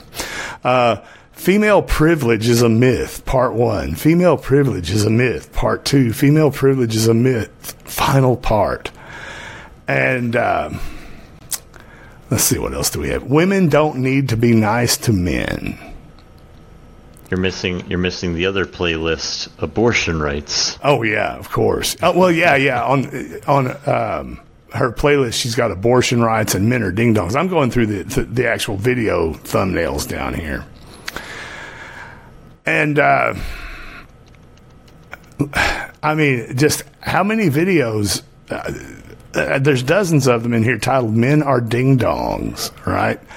But hey, don't worry. She also has a video series of 3 parts debunking somebody that made fun of Dylan Mulvaney, the Bud Light tranny. So don't worry, she's completely a piece of garbage. Right. Men Are Ding Dongs Gamer Bro Edition.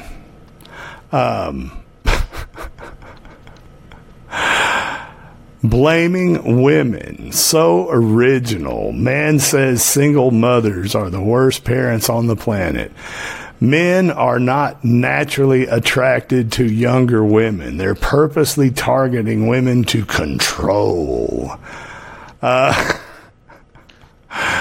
then you get down further. More men are ding-dongs. And she's got them all.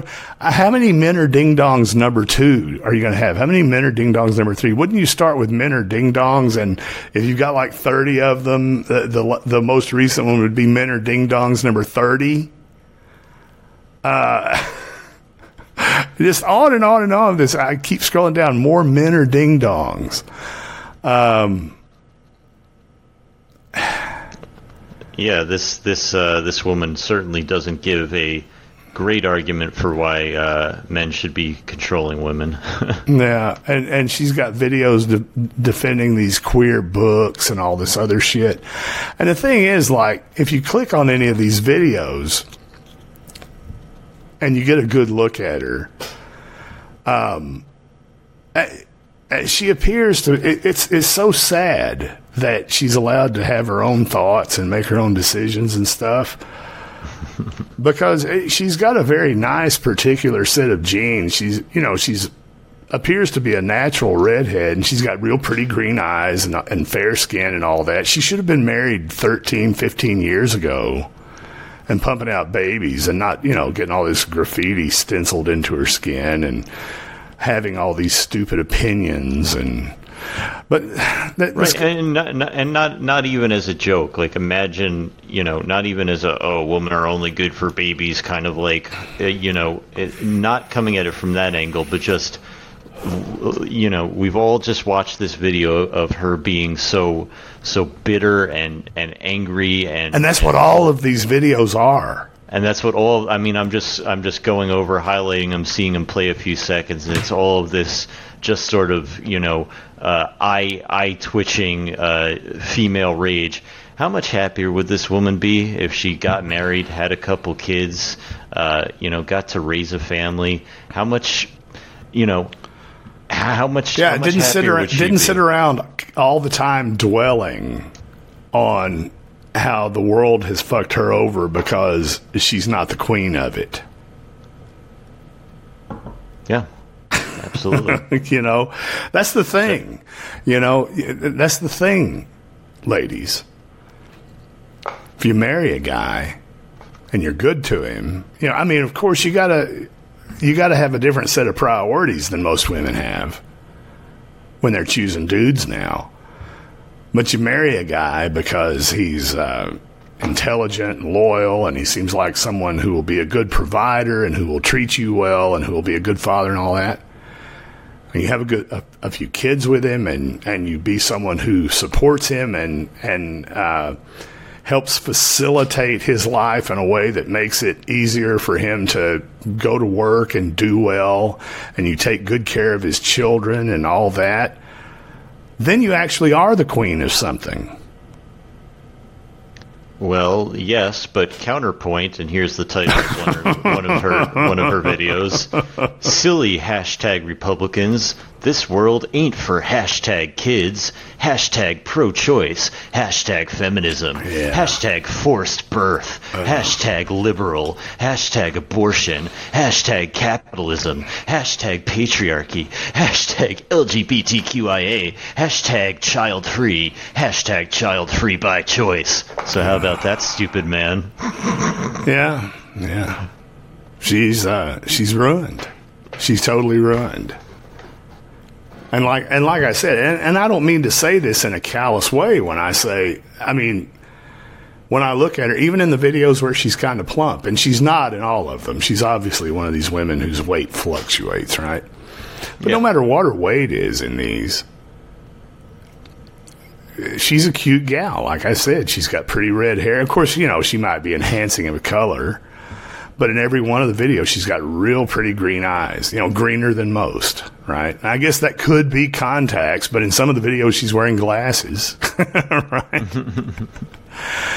But with the right attitude and, you know, lack of a body count and settling down young and everything, she could have made a very, I'm not talking about personality-wise, she could have made a very good wife and mother if she wasn't an insane feminist bitch. And could have had a very happy life. And I don't give a fuck how much money she makes on these TikToks. Oh yeah, look, here's one with 1 million views. Just imagine what she made on one with 1 million views, and right next to it 104,000 views, 131,000 views. You know, she's, no matter how much money she makes off of this, and no matter how many upvotes she gets, and no matter how many "you go girl" comments she gets, this bitch is not happy, and that comes across so clearly in these videos. Yeah, that all the ad share revenue has clearly not bought any amount of peace of mind or happiness or comfort. Just anger. Yeah, anger and bitterness. All she's getting is dopamine. That's it. Dopamine doesn't last. And neither will what's left of her attractiveness and good genes and all that. Sicky Race Hater saying I'm a sucker for them redheads. I would say the same thing if she was a pretty blonde or a pretty brunette with pretty blue eyes or whatever, right? I'd say the same thing. And yeah, I mean, I think redheads are attractive when it's an attractive redhead. There's a type of redhead that's very unattractive. and you know, God bless them, they can't help it. But well, redheads are the true most valuable global minority, and that's why they're being replaced in all of our movies. Yeah, because, I talk the Jew about fears the redhead. I talk about them a lot because I refer to the most significant and longest running relationship that I had. I refer to the young lady as my little redheaded girl, but I don't have a fetish for redheads or whatever. But I do think just a healthy appreciation. Oh, absolutely. I do think a pretty redhead is definitely something that sticks out. But anyway, well, I guess that brings us to the end of our first half there.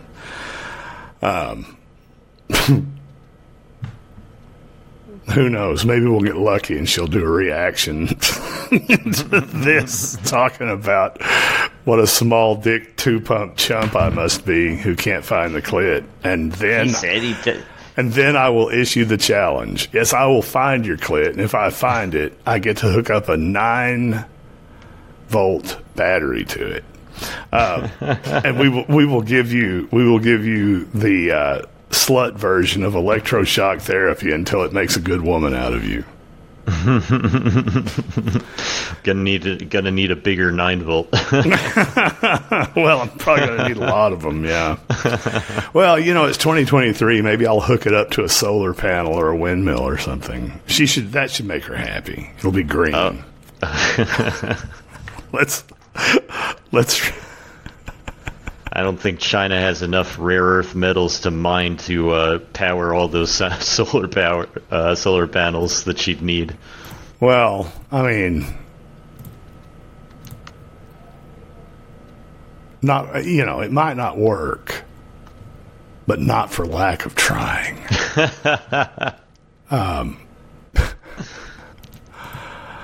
All right, let me open up the thing that's got all the chats in it, and we'll read them. All right, here we go.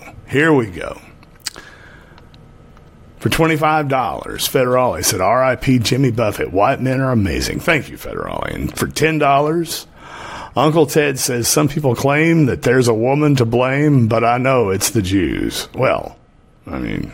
So true. That's a bold claim. As John Travolta's character said when the drug dealer told him he had better heroin than they had in Amsterdam. That's a bold claim. I watched Pulp Fiction again recently. First time do that. First time in about 20 years. I am very, very critical of most of Tarantino's movies. I think he's the most overrated director in Hollywood. But when he makes a good one, he makes a good one. And that's a good one. I should watch them again because the last time I watched them was several noticings and revelations ago. So I wonder how how they would hold up for myself personally. Well, you know, Hate Farmer and I covered a story last night that made me think of Pulp Fiction immediately. I'm trying to scroll up here. We're not going to cover it again, but I want to read the headline. I may have gone past it. Hold on. Try this again.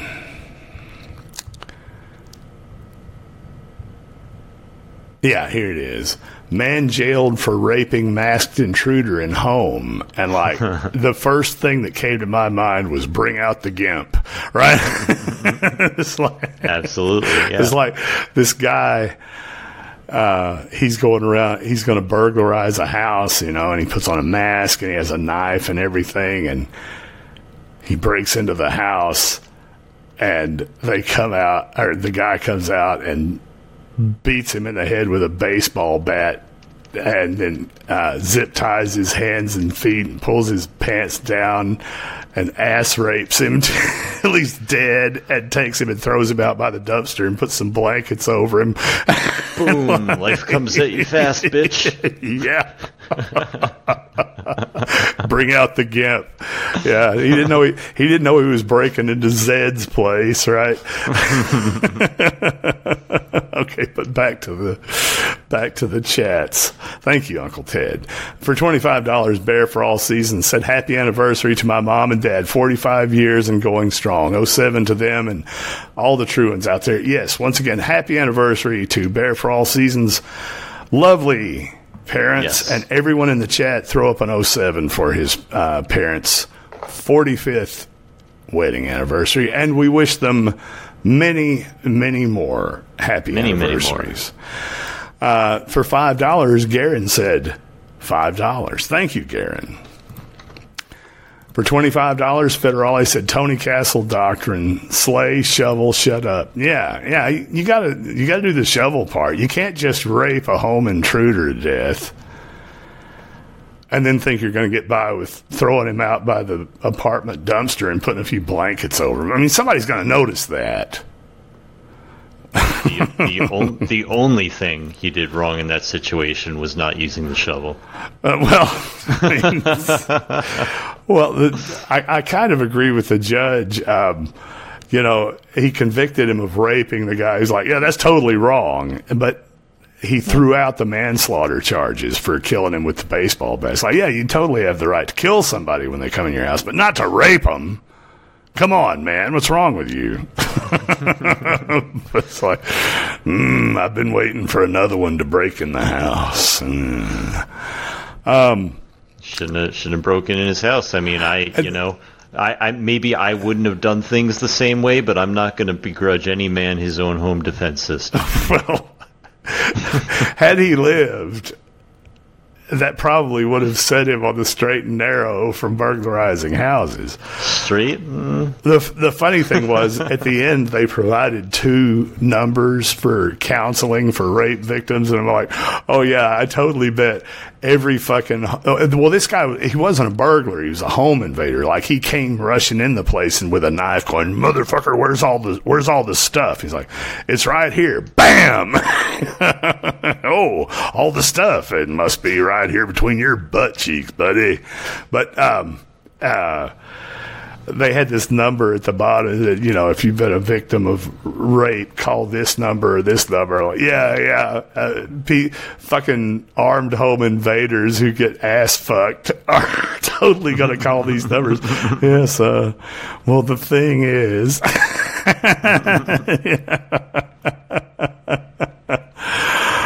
for $1, the Reverend Chad Kroger says, I've been a blackout drunk since 1984, 2 degrees, 3 decent daughters, 30-year happy marriage.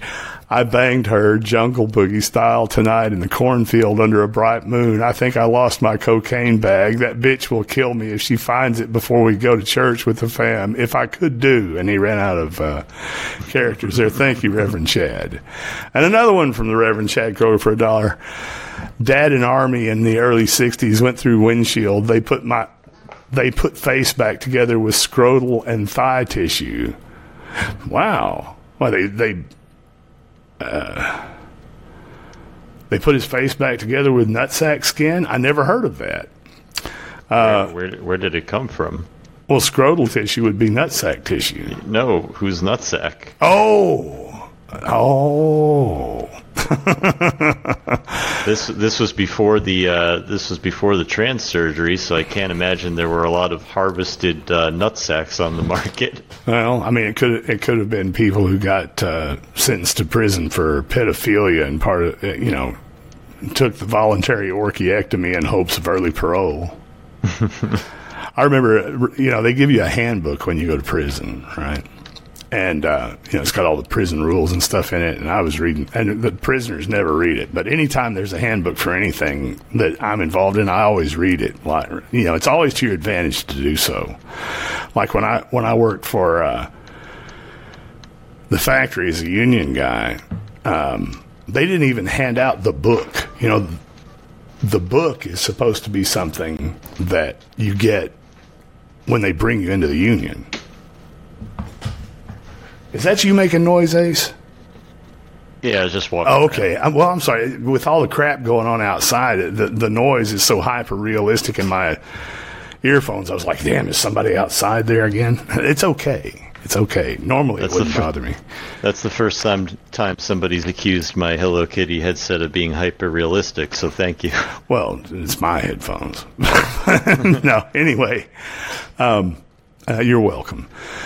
What was I saying? Oh, yeah. But like they pass out the book, or they're supposed to. They didn't even pass it out where I was, but I saw one sitting on a workstation one day, and I was like, yeah, I'll take this and I'll grab this, and I go through it, and it's like, damn. They're making me do all kinds of stuff that the union says I don't have to do. And there's other stuff that the union says if they make me do it, they have to pay me extra. And I did the same thing on the prison thing.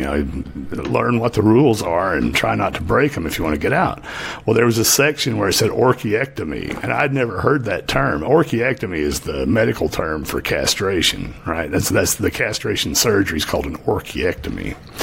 And it says if you've been convicted of rape or child molestation or whatever, you can volunteer. It says we can't force you to do it, and a judge can't sentence you to it, but you can volunteer to have an orchiectomy. However, there is no guarantee that you will get early parole if you get the orchiectomy. They're implying that you might, right? And right. How pissed off would you be if you were in there for something like statutory rape or whatever? And they're like, oh, they gave me 30 years. Okay, cut my balls off. I won't be a danger to society anymore. And they cut your balls off. And 39 years later, you walk out. You did your whole fucking 40 years. Not saying they don't deserve it, but anyway, Reverend Chad goes on to say, Mom quit college. Then Dad's mother died. They sucked it up. Got married, broke in their teens. I was born for the dirty 1965. Mom was virgin, Mrs. Kroger virgin, daughters not whores, and he ran out of letters again. Maybe there's another. Let's see. Nope. We got $1 from, and thank you, Reverend Chad. We got $1 from Uncle Ted. Says she has a face built for whiskey-fueled domestic violence. Well, don't all the Irish girls. It's part of the evolutionary cycle. That's why I'm so damn attracted to it. It's called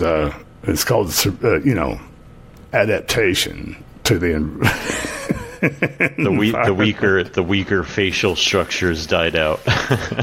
All right. Well, I want to remind everybody before we go to break, make sure that you have joined the official Crypto Report on Telegram. I'm planning on doing the Sunday afternoon call-in special tomorrow, but I'm still in the midst of a heat wave, so I can't guarantee that we'll do it. During the middle of the day, it is just so hot in here. Turning off the air conditioner and stuff is just not an option. I may try to do it the way I did it last week, though that was a very, very poor way to do it. I did it in the other room with a little cheap-ass headset on. And I don't know if I'll do that again, or I may... I don't know. I was going to say I may do it later, but like Sunday night is a bad time to do a late anything the whole point of doing it is audience participation, because late on Sunday night you don't. But it's Sunday night before Labor Day, so maybe that'll be a good time. Right? Yeah. Maybe we'll do it later tomorrow night. I'll make an announcement early in the day tomorrow, one way or the other. But post all my links in there, guys. The link to that, it's in the description of the show. I believe allmylinks.com/Esmond or something like that. Yeah, Ray Sater's got it. All right, cool. Okay, well, we're going to take a break now. It's a good one. And when we come back, we've got some more fun stuff to talk about. More fun than orchiectomies? More fun than orchiectomies. We've got... that's a big claim. We'll see if it pays off. That's a bold claim. We've got stories about fools dying in the wilderness. We've got stories about feather Indian human remains that weren't there. And we have a really serious story about the ATF getting up to naughty shenanigans, if you can believe that, and a few other things. Not saying we're going to cover them all, but these are among the possibilities. So don't you dare touch that dial. We'll be right back.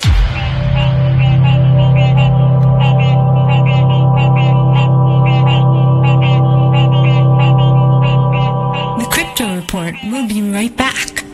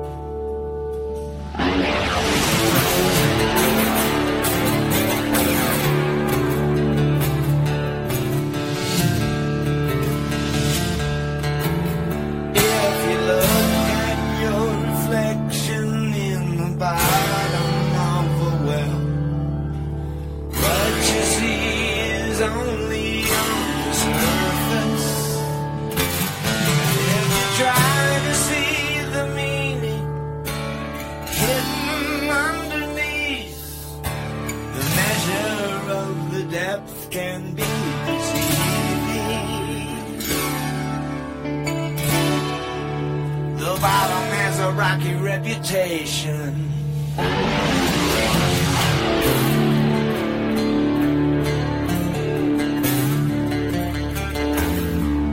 You can feel it in the distance, the deeper down you stare. From up above it's hard to see, but you know it when you're there. On the bottom words are shallow, on the surface talk is cheap. You can judge the distance by the company you keep. In the eyes of the professor.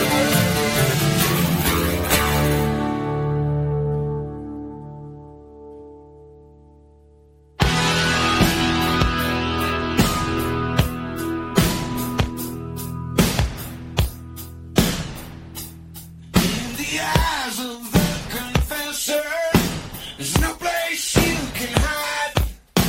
You can't hide from the eyes. Don't you even try. In the eyes of the confessor, you can't tell a lie. You cannot tell a lie. Strip you down to size, naked as the day that you were born. Naked as the day that you were born.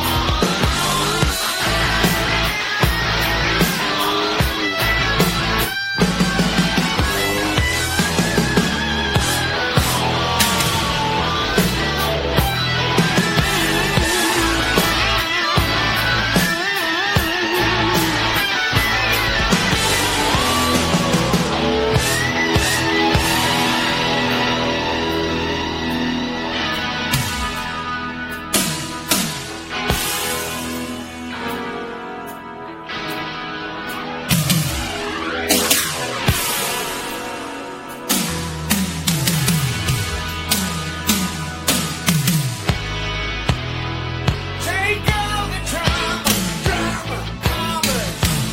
You can do it in shame. What if something fully devils in the chains? Violence and aggression, the jealousy and the hatred, the terror and the sword. Give it up. Welcome back to the Crypto Report. Yeah, welcome back. Welcome back. Are you back with us, Ace? Air chipper alert. Yeah, I Wood know. chipper alert. I left it on purpose because, we have a new person, and probably more than one new person, because not everybody who listens chats, and that number down there is bullshit. Like last night, it was saying 70-something viewers, and when the show posts, it shows a more accurate view count, and we had nearly 300 live views according to the view count, but it only counts people who are logged in and have opted in to analytics. And so you could have like 1,000 people watching, and if 950 of them have not opted into analytics and some of them aren't logged in or whatever, it'll show 50, right? But it's weird how the live view count will be one thing, and then when you post the replay, it shows a higher count, right? And you'd expect the count to be a little bit higher because some people come and go, but most of the people who listen to this show, once they come and start listening, they listen till the end, right? Yeah.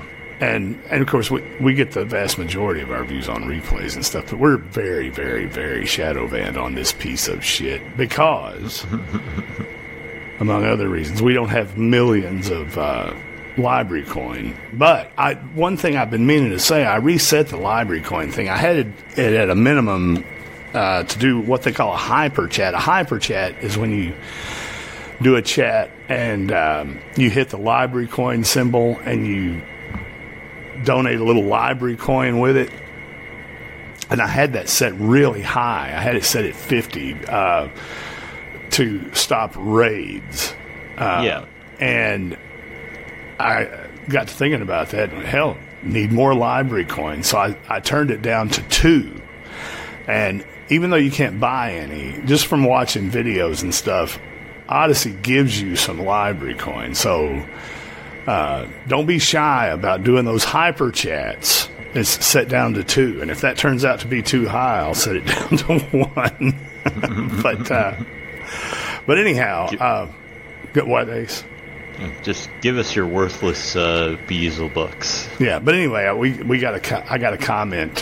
Someone trying to be helpful, telling me to get a dynamic mic, and he listed off several kinds.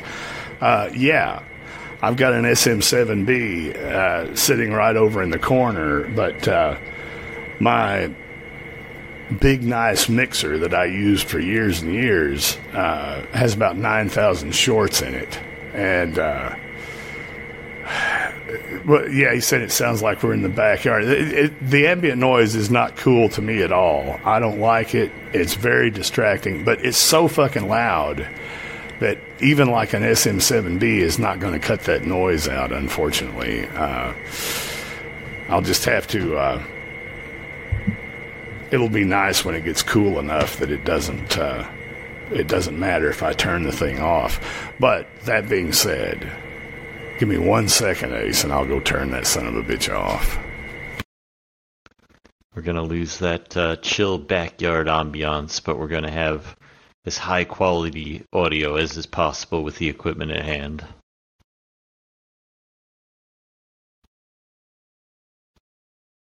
And of course, don't forget, you can donate, you can leave those tips. You have to. You can leave. You can and you must. It is a requirement. And you can also tag. I saw one white man in the chat tag me, and go ahead and tag us as well, because it's Saturday night. You want to have a little banter, you want to get some questions answered, you can tag us in the chat as well. Yeah. Well, anyway, this condenser mic that I've got is a real nice condenser mic, but it's not what I need to be using to do these podcasts. I really, really, really want to get back. You know, back in the D-Live days, when the mixer was still working and everything, not only did I sound awesome, but I had all those effects and everything, and, you know, was able to do the Commander Space Jogger thing and the various different Jew voices and the demon voices and all that. Just don't have those capabilities right now. Anyhow, all right. Charge them crystals. Dilithium crystals. Yeah, I can still do the dilithium crystals. Let me take a hit. Yeah, anyway. Let me guess, it's grape flavor? Yeah. Mm-hmm. So let me... Well, I guess the first thing we're going to talk about, I want to talk about this shooting of the pregnant woman in Ohio, right? And the blacks are all upset about it. I did not hear about this. Okay, well, and the city is worried about BLM action, which is probably, well, I'm not going to say probably, because while the Biden admin and everything, since the moment they got in power, all that BLM crap just basically stopped, right? Funny that. Yeah. Well, I mean, you don't do the hardcore in-your-face color revolution stuff when you're completely in power and doing the behind-the-scenes color revolution stuff. But rather than me going into a big explanation, let's first read the article, and then I have video of the actual shooting. And I will explain to you anywhere that the article is being inaccurate. Pregnant woman accused of stealing alcohol shot dead by Ohio police. A 21-year-old pregnant woman was shot dead by police officers in an Ohio suburb last week after she allegedly stole alcohol from the supermarket. Takia Young, with an apostrophe, T-A-K-I-Y-A. Takia Young was expecting her third child when cops in Blendon Township, a suburb of Columbus, fatally shot her through the window of her car in a Kroger parking lot. Her unborn daughter did not survive. In a video on Friday, Police Chief John Belford said Young and several others had stolen from the Kroger store before the fatal shooting. Now, I saw, I believe it was 1776 Blues was pointing out in the chat. He said there were like two of them. But no, there's been a whole rash of really violent, just huge mass store lootings at expensive stores and supermarkets and everything. It's just crazy. I mean, one of the videos I saw today was like a guy who had run into Walgreens, and he's just a black guy. Of course, they're all black, and he's running out with his cart, and he's got shit like a bottle of bleach and toilet paper and paper towels and all this. And I'm like, you're doing this kind of fucking, strong arm theft, and you're getting Cheerios and toilet paper and bleach. What the fuck? But I actually respect it to some degree. There, we always hear the explanation, the apologia for these events that are put out in the media is that they're stealing necessities to survive. This is the one case. It may actually. Somebody is actually stealing necessities to survive. He needs to clean that place up. He needs to eat him a nutritious breakfast, because that is the most important meal of the day. Well, and nobody even bothered to ask him how he would feel had he not had breakfast. But it's kind of a moot point. Well, at any rate, I'm going to have breakfast now. He said two officers were in the parking lot that night helping someone who was having car problems when a store employee approached them and said Young had stolen multiple bottles of liquor from the store. Employees allegedly later told police there were multiple other people who had been stealing items, but they had already fled in other vehicles. So this is one of these flash rob things, right? But it's a lot more than two. These are going on like crazy. And the nonviolent ones, and when I say nonviolent, I mean like nobody gets beat up, nobody gets killed or anything.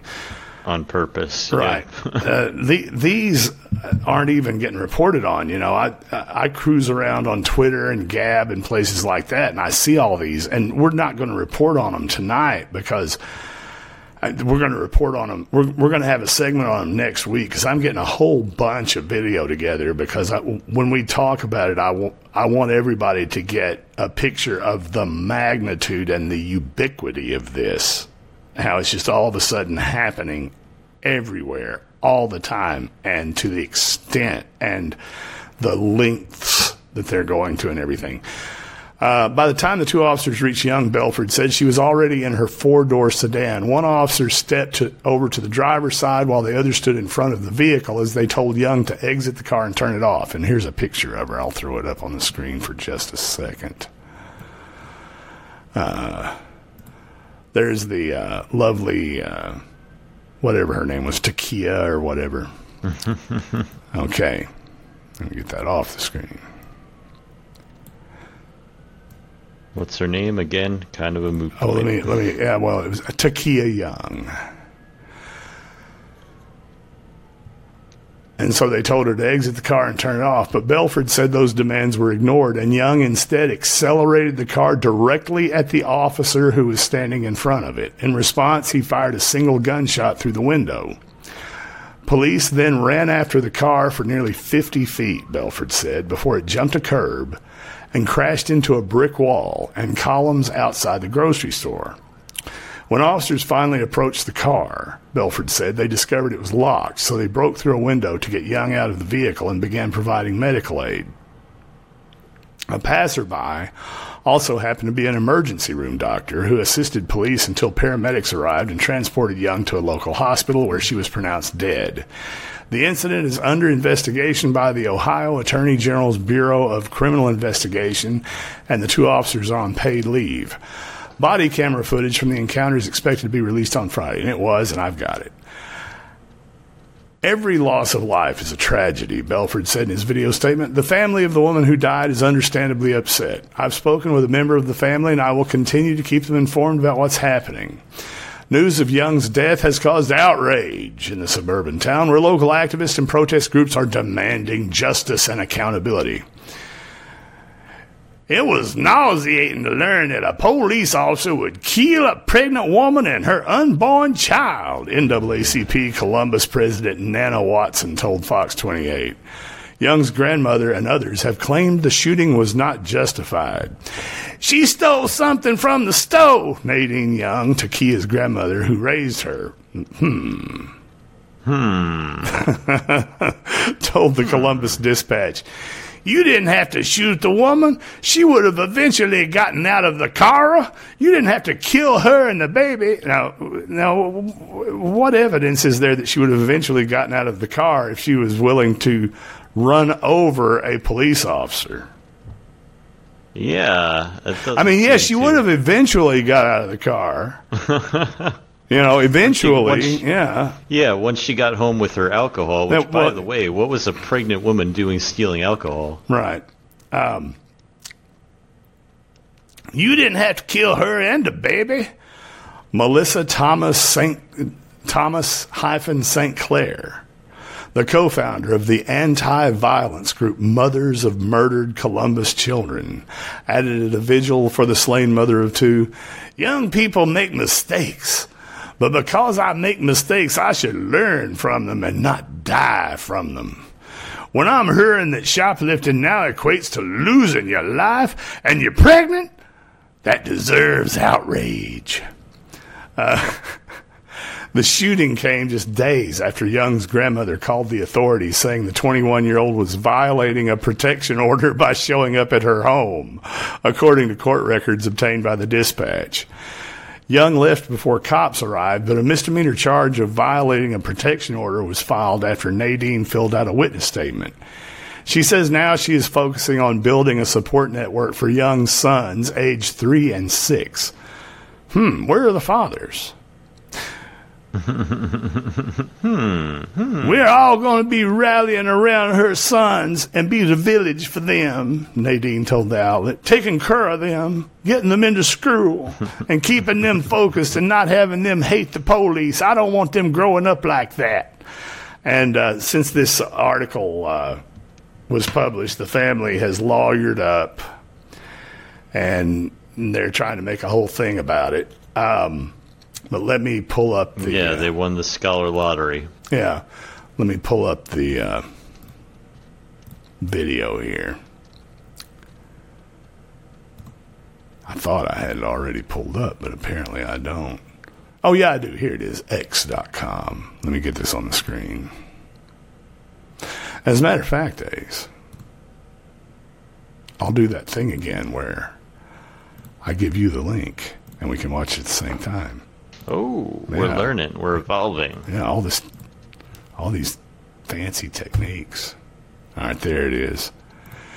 Tell me when you have it up on the screen, and then what we'll do is when I say 3, 2, 1, go, drag the cursor back to the beginning, and that'll start the video, audio, and everything playing. Tell me when you're ready. Oh, wait, I don't have it on the screen yet. Yeah, I think you sent me the wrong link because you were going to send me a link to X.com, but this is actually on Twitter.com. Look. Don't get all persnickety, Ace. All right. Yeah, I got it up. I'm ready when you are. Okay. All right. I'm going full. Yeah. Okay, wait a second. I'm going full screen. I'm dragging back. Okay, 3, 2, 1, play. 1828. Get out of the car. Then get out. No. Get out. Is the shooting justified? 6 seconds in, and I say, see, she's driving over him. Oh! And she hit him. Shots fired. And he fired one shot. She's driving right at him. That's a little felony I like to call assaulting an officer with a deadly weapon. Stop. Here's another angle. Hey, out of the car. Out of the car. Out of the car. Out of the car. Out of the car. Out of the car. They said you stole stuff, do not leave. Get out of the car. Then get out. No. Then get out. Get out of the car. Get out of the car! Yeah. Shots fired! 1828. Yeah, you fucking deserve it. Yeah.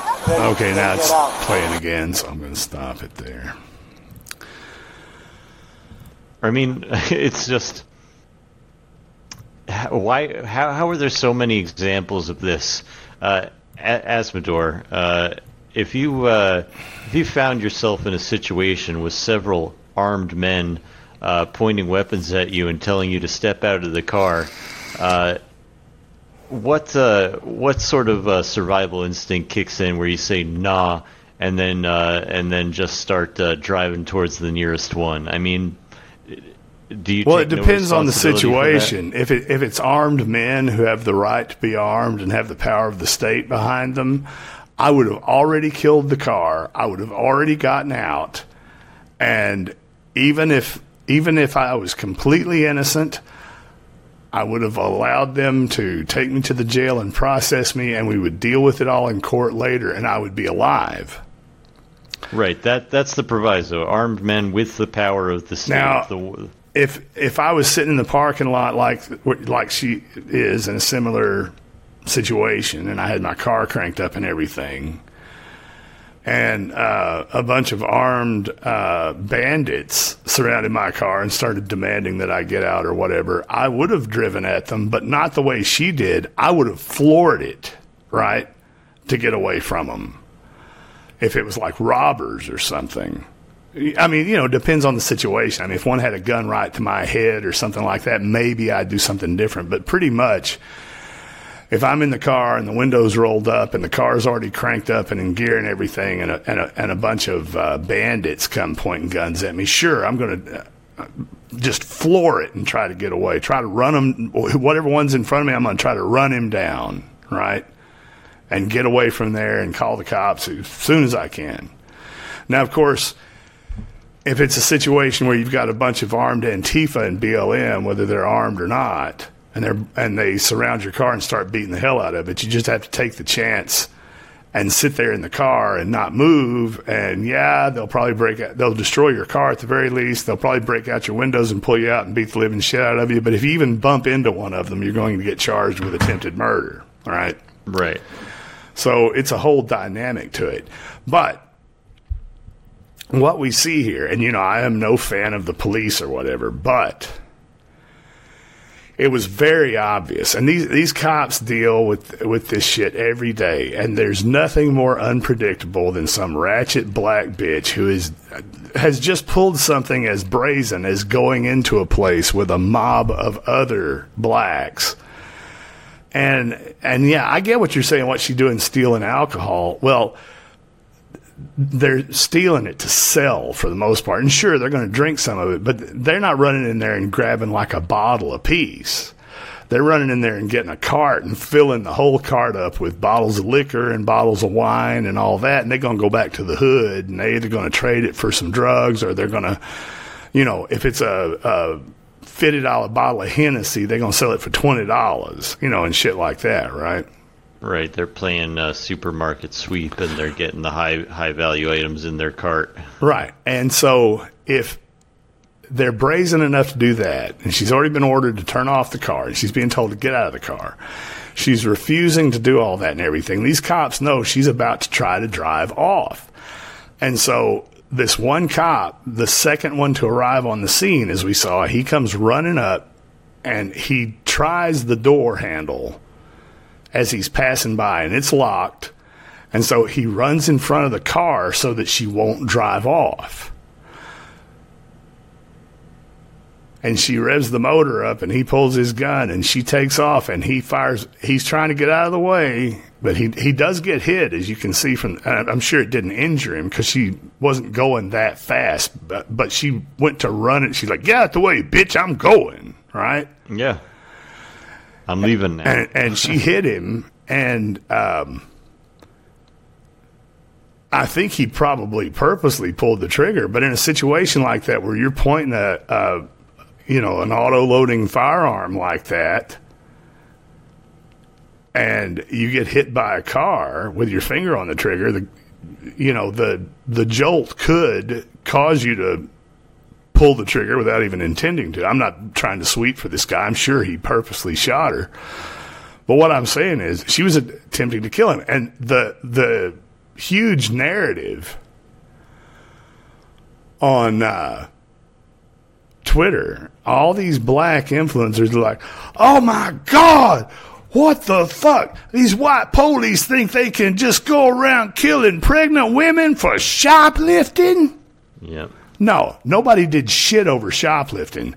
If it had just been shoplifting, if she would have just got out of the fucking car and it had only been shoplifting, even at the amount that she probably had, they probably would have written her a citation to go to court. But the thing is, she also had a warrant out because for whatever reason, this grandmother who raised her, who's so upset and so lawyered up and, raising funds to make sure that her sons has a support network and all that, had gone to the lengths to file a protective order against her. She was not allowed to have contact with that grandmother who raised her or come near her. So we don't even know the story behind what caused that. Right? Now, I'm sure in upcoming days we'll find out, not from the grandmother herself, but from, some reporter doing a public records thing, right? And getting the court papers, getting copies of the court papers where the grandmother or her lawyer or whatever filed to get the protective order. And it'll most likely, whether true or not, it will most likely be claims of physical abuse that she was inflicting on the old woman or something, right? Yeah. But whether you agree with it or not, she got shot for attempting to kill a police officer with a 3,000+ pound weapon.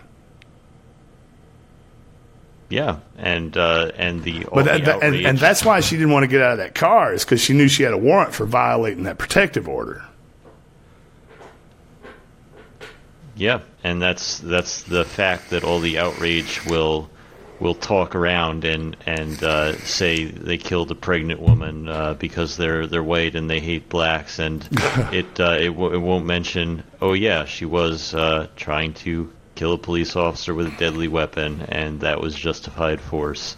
But that's not the narrative. That's not the story, and that doesn't get a town burned down. But how do you figure these flash mobs, as they call them, that have been happening more and more often, that this woman was apparently a part of, and these have been going on. I don't know that we've seen really any action at all taken against any of these people. They get released without bail and all that sort of thing. Is this the first any sort of consequence that's happened to somebody participating in one of these flash mobs that have been going on?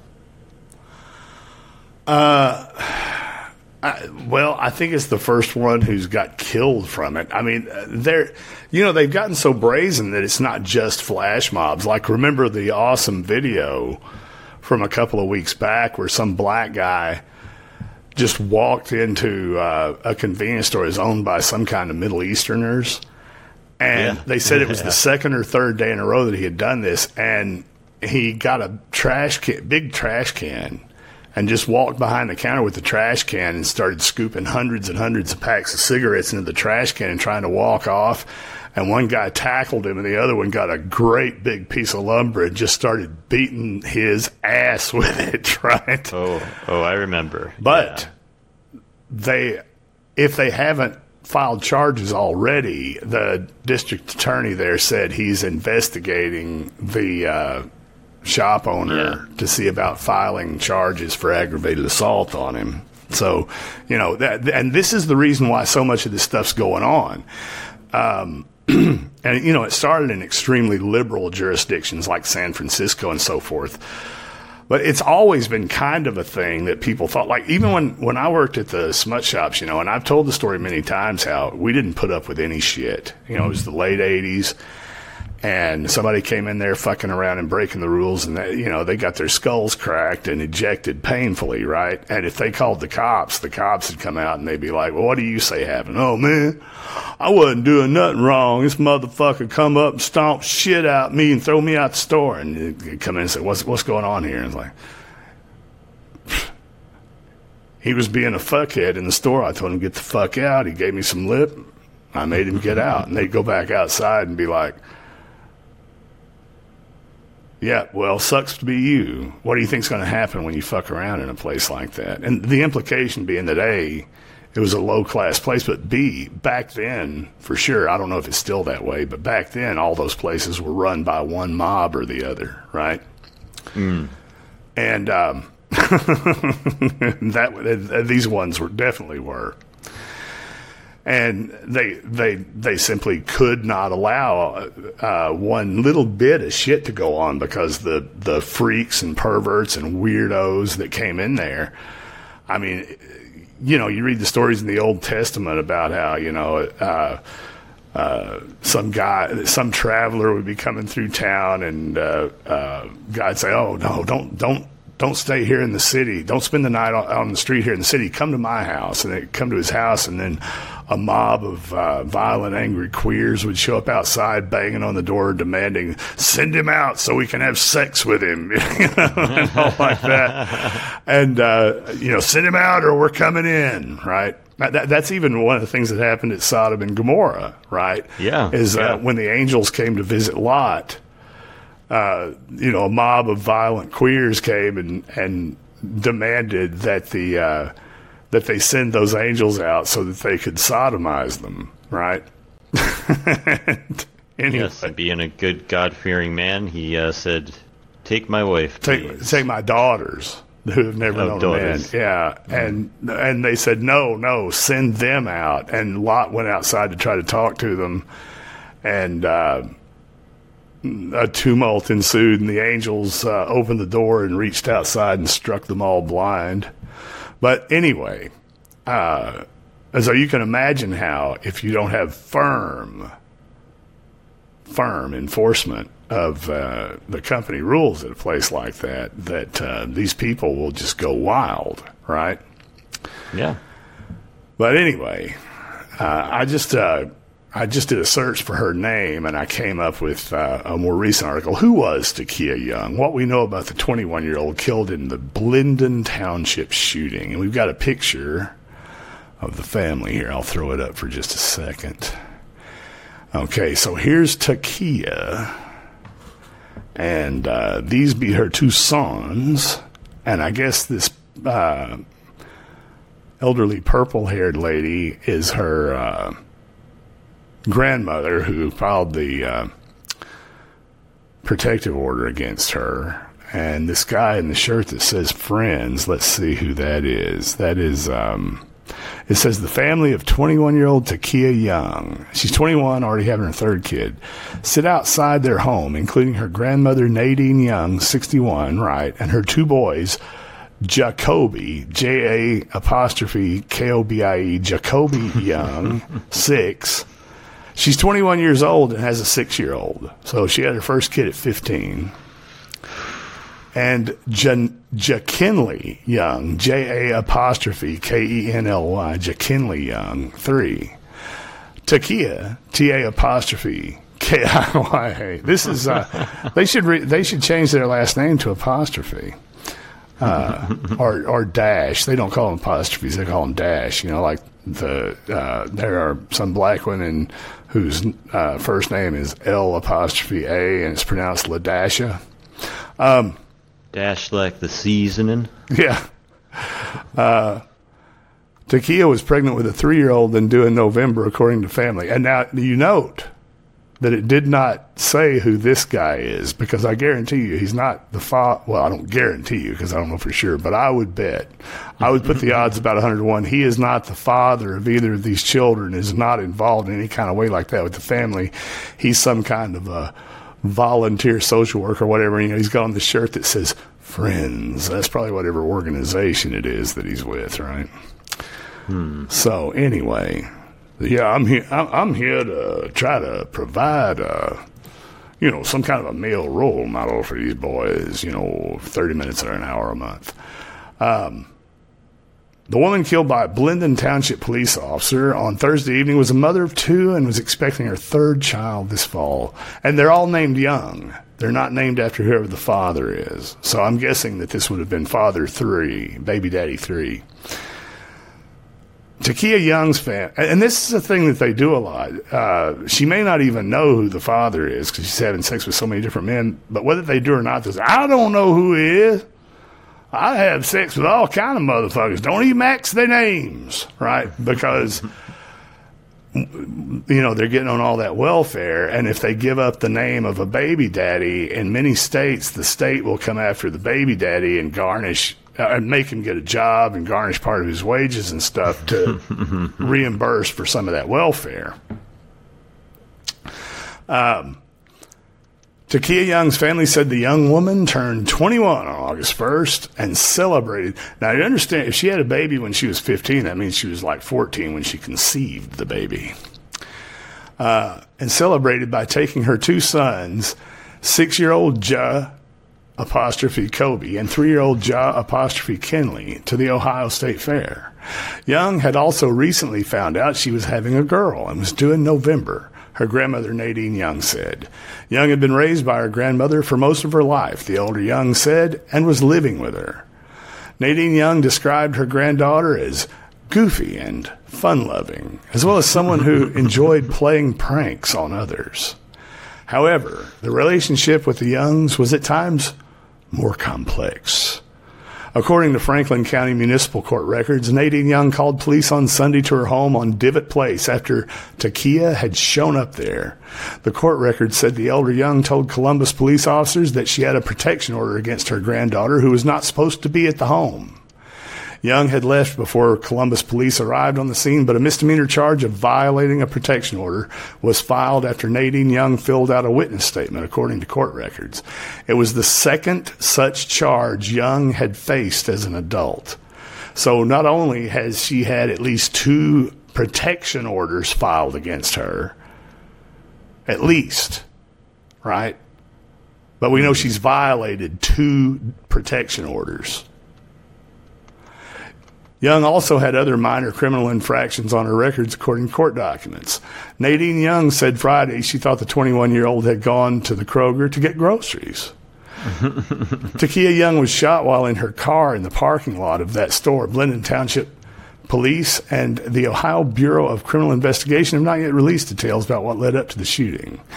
Young's unborn daughter also died as a result of the injuries Young sustained. Young's father, Timothy Young, drove to Columbus from his home in Sandusky to be with his family and try to find out more about what happened. Young's mother died in 2022. They told me I can't see her body at the morgue, he said. I'm her dad, and I care. He said police could have shot her tires out. It's always some shit like that, isn't it? It's always some shit like, yeah, that's what you do. You just step aside in a crowded fucking parking lot in front of a grocery store in a shopping center in the middle of the day, and while they're driving off, you start emptying out your fucking service pistols at their tires, hoping that you'll hit one of the tires, and that all those fucking bullets that you fire, none of them will hit some passerby or ricochet and kill somebody somewhere else. Yeah, that's what you do. And everybody knows that a flat tire always makes a fleeing criminal, especially a black one, stop right away because they don't want to damage their rims. We've never seen them just drive on those sons of bitches with them just shooting gouts of sparks 15 feet high from each flat tire for miles and miles and miles. Yeah, and then when they wreck and take out some other family, you know, God forbid they're colored, then it's the police officer's fault. They should have stopped her when they had the chance. Why'd they go mess around shooting her tires out? Well, yeah, and, you know, there's all this magical thinking about that shit, too. And you can tell the people who say this shit, they either have no experience training of any kind with firearms, or they're just dishonest. You know, it's been going on for years. Liar. You'll see a video where some onlooker is taking cell phone video where a lone police officer will be confronting like an armed, shirtless black guy on the sidewalk, and he's got a big butcher knife in his hand, and they're 3 to 5 yards apart, and he's telling him over and over and over to put the fucking knife down, and he's got his service pistol in position, ready to fire, aimed right at him, as close as they are, and the black guy charges him, and he fires one shot, and down he goes. And, you know, usually dead because they're shooting for center mass, right? Center mass, yep. And all the comments, just one black person after another, what the fuck you have to shoot him in the chest for like that? Why he didn't shoot the knife out his hand? Couldn't he just shot him in the foot or the leg? You know, and what the fuck? Well, And even to the point that Biden has said that. I forget the specific incident that he referred to, but he did that, shoot the legs or shoot to disarm them, malarkey, to use a term of art of his before. So that's, you know, not just the community that says those sorts of things. This is coming from the top. Yeah. It's coming from the top. There should never be any consequences for a certain protected class of magical Americans. Yeah. Well, anyway.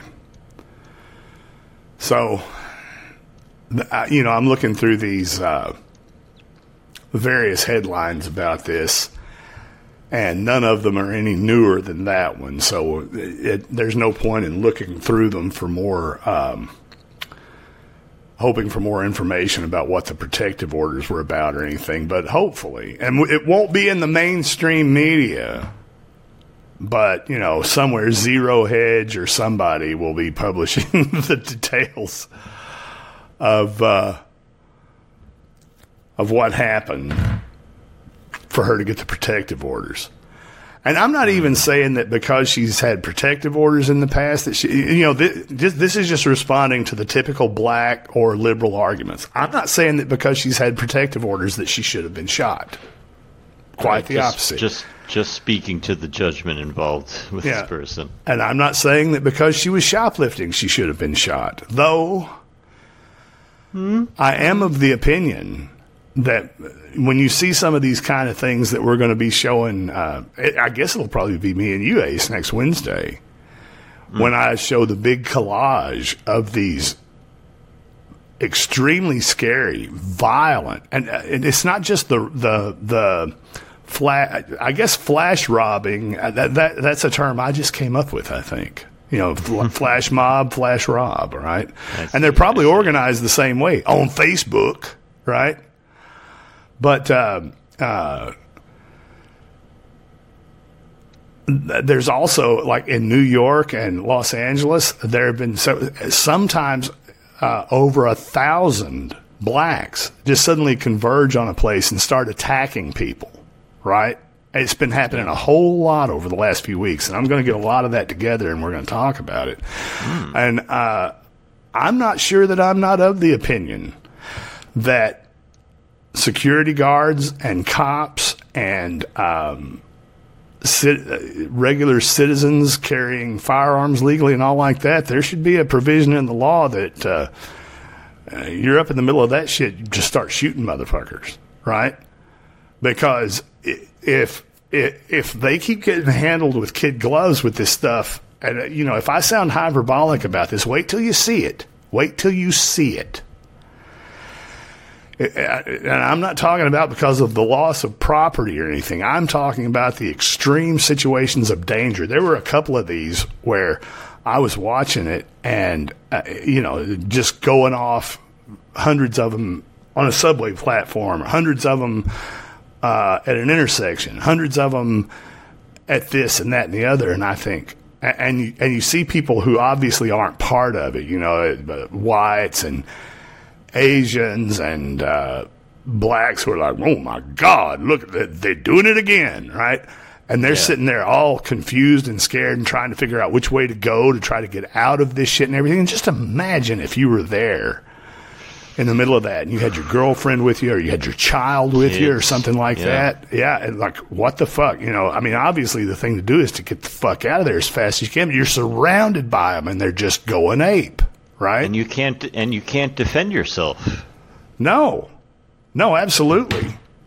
If you did have a gun and you're trying to get yourself and your loved one out of there alive, and you used it in self-defense, the prosecutors are coming for you, buddy. They don't give a fuck about all these people in this mob that, did this obviously premeditated explosion of violence, right? They don't give a shit about that. But the fact that you wanted to survive and that you had to do that to survive and get out of there unmolested, and buddy, you're fucked. And just like, I can't remember, what was their name? The people in St. Louis who didn't even shoot anybody, who just came and stood out in front of their house. Yeah. With firearms saying, no, and the mob, the BLM mob was out there threatening to kill their dogs and kill them and burn their house down and stuff. And so the man comes out and he's got an AR-15 and the woman's got I think a SIG 350. And I'm not a SIG 380, 350. I'm mixing my motors and my guns up. Ace. A SIG 380. And they don't shoot anybody. And the Soros prosecutor, African-American gentle lady, who has since been fired for all kinds of misconduct and corruption and shit, removed by the state, and I think disbarred. I'm not certain about that off the top of my head. Tied these people up in court for I don't know how long, and I don't even recall the resolution of it. I know the governor was saying that if they got convicted of anything that he would pardon them, but you can't trust these governors on this, because like the guy in Austin, the Army veteran who got caught up in that mob of Antifa, and they had that one Antifa, and several of them had AK-40, they're wearing masks and AK-47s. This is a thing in Texas, right? Now, if you want to do your open carry and all that, okay, whatever. But there should be, under no circumstances, should anyone ever be allowed to carry, open or concealed, wearing a mask. Right? That should not be a fucking thing. That should be a thing that can get you shot by the fucking police, shot dead on fucking sight. And they do it like crazy in Austin and Dallas and places like that when they have these Antifa rally. They'll have the unarmed Antifa agitating people and physically attacking people, and the armed with their masks on, and the armed Antifa with their AR-15s and AK-47s come running up before you can defend yourself. Right? And if you defend yourself while they're standing there and they've got their fucking communist Bolshevik Lawyers Guild cocksuckers in their lime green caps standing right there observing, if you try to defend yourself, they're going to kill you and claim that it was either self-defense or the defense of the life of these other people who just assaulted you. And the Lawyers Guild lawyer is going to tell them exactly what to say when the cops arrive, and he's going to defend them, and he's going to make the case that it was self-defense. He's going to lie his ass off.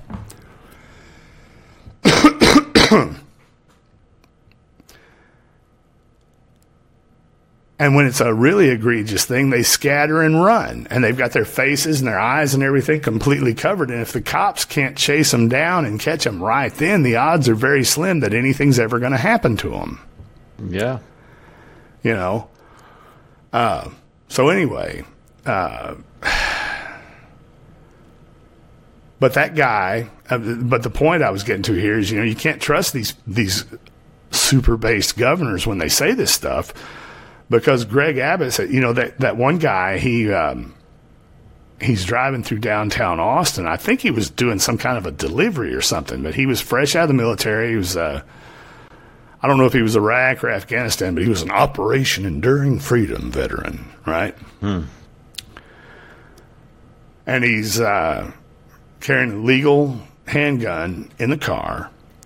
And unbeknownst to him, they're having a big Antifa BLM thing where they're blocking the street and everything. And he goes pulling up to a intersection, and they decide that he pulled up too close to the crowd of people who are blocking the intersection, and they all start rushing the car, right? You know how they do, surrounding it and all like that. And you hit, and this one guy who had been interviewed earlier in the day with his AK-47 and talking about, if they fuck around, they're going to find out. These conservatives are pussies. They're not going to do nothing anyway, right?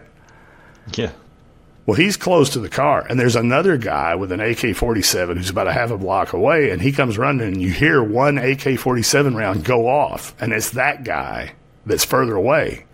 And the dead-eyed fuck in his mask that was interviewed earlier is right by the car. And he quickly raising his AK-47 right to that guy's head to kill him. And that guy shoots him with his handgun and kills him instead. And the Soros prosecutor there charges him. And now a month or two ago, he was convicted and given 20-something years, if not more. And Abbott has not fucking said a word about pardoning him. And he promised and promised and promised that if that guy got convicted, he's going to pardon him. And he has not been pardoned yet. Yeah, I wish I could say I was surprised, but that's the way it goes. These things hit the news cycle, and these politicians will make their statements. They'll make their motions, but then when it comes down to doing those pardons, when that comes down to making a concerted attempt to run these DAs out of town the next time the election comes around, none of that ever happens. Yeah. Well, let's get to something else, Ace. And while I'm not looking at any tips come in that I need to pay attention to right now. No 25s now. Oh, you bastard. No. Okay. I believe this is one you dropped in the hopper, Ace.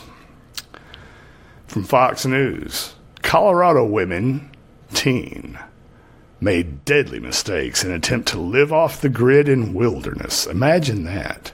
Was this one of yours? I think that was Hate Farmers. Oh, was that Hate Farmer? Let me look and see. I want to be accurate. Because last night I tried to give Hate Farmer credit for the Bring Out the Gimp story.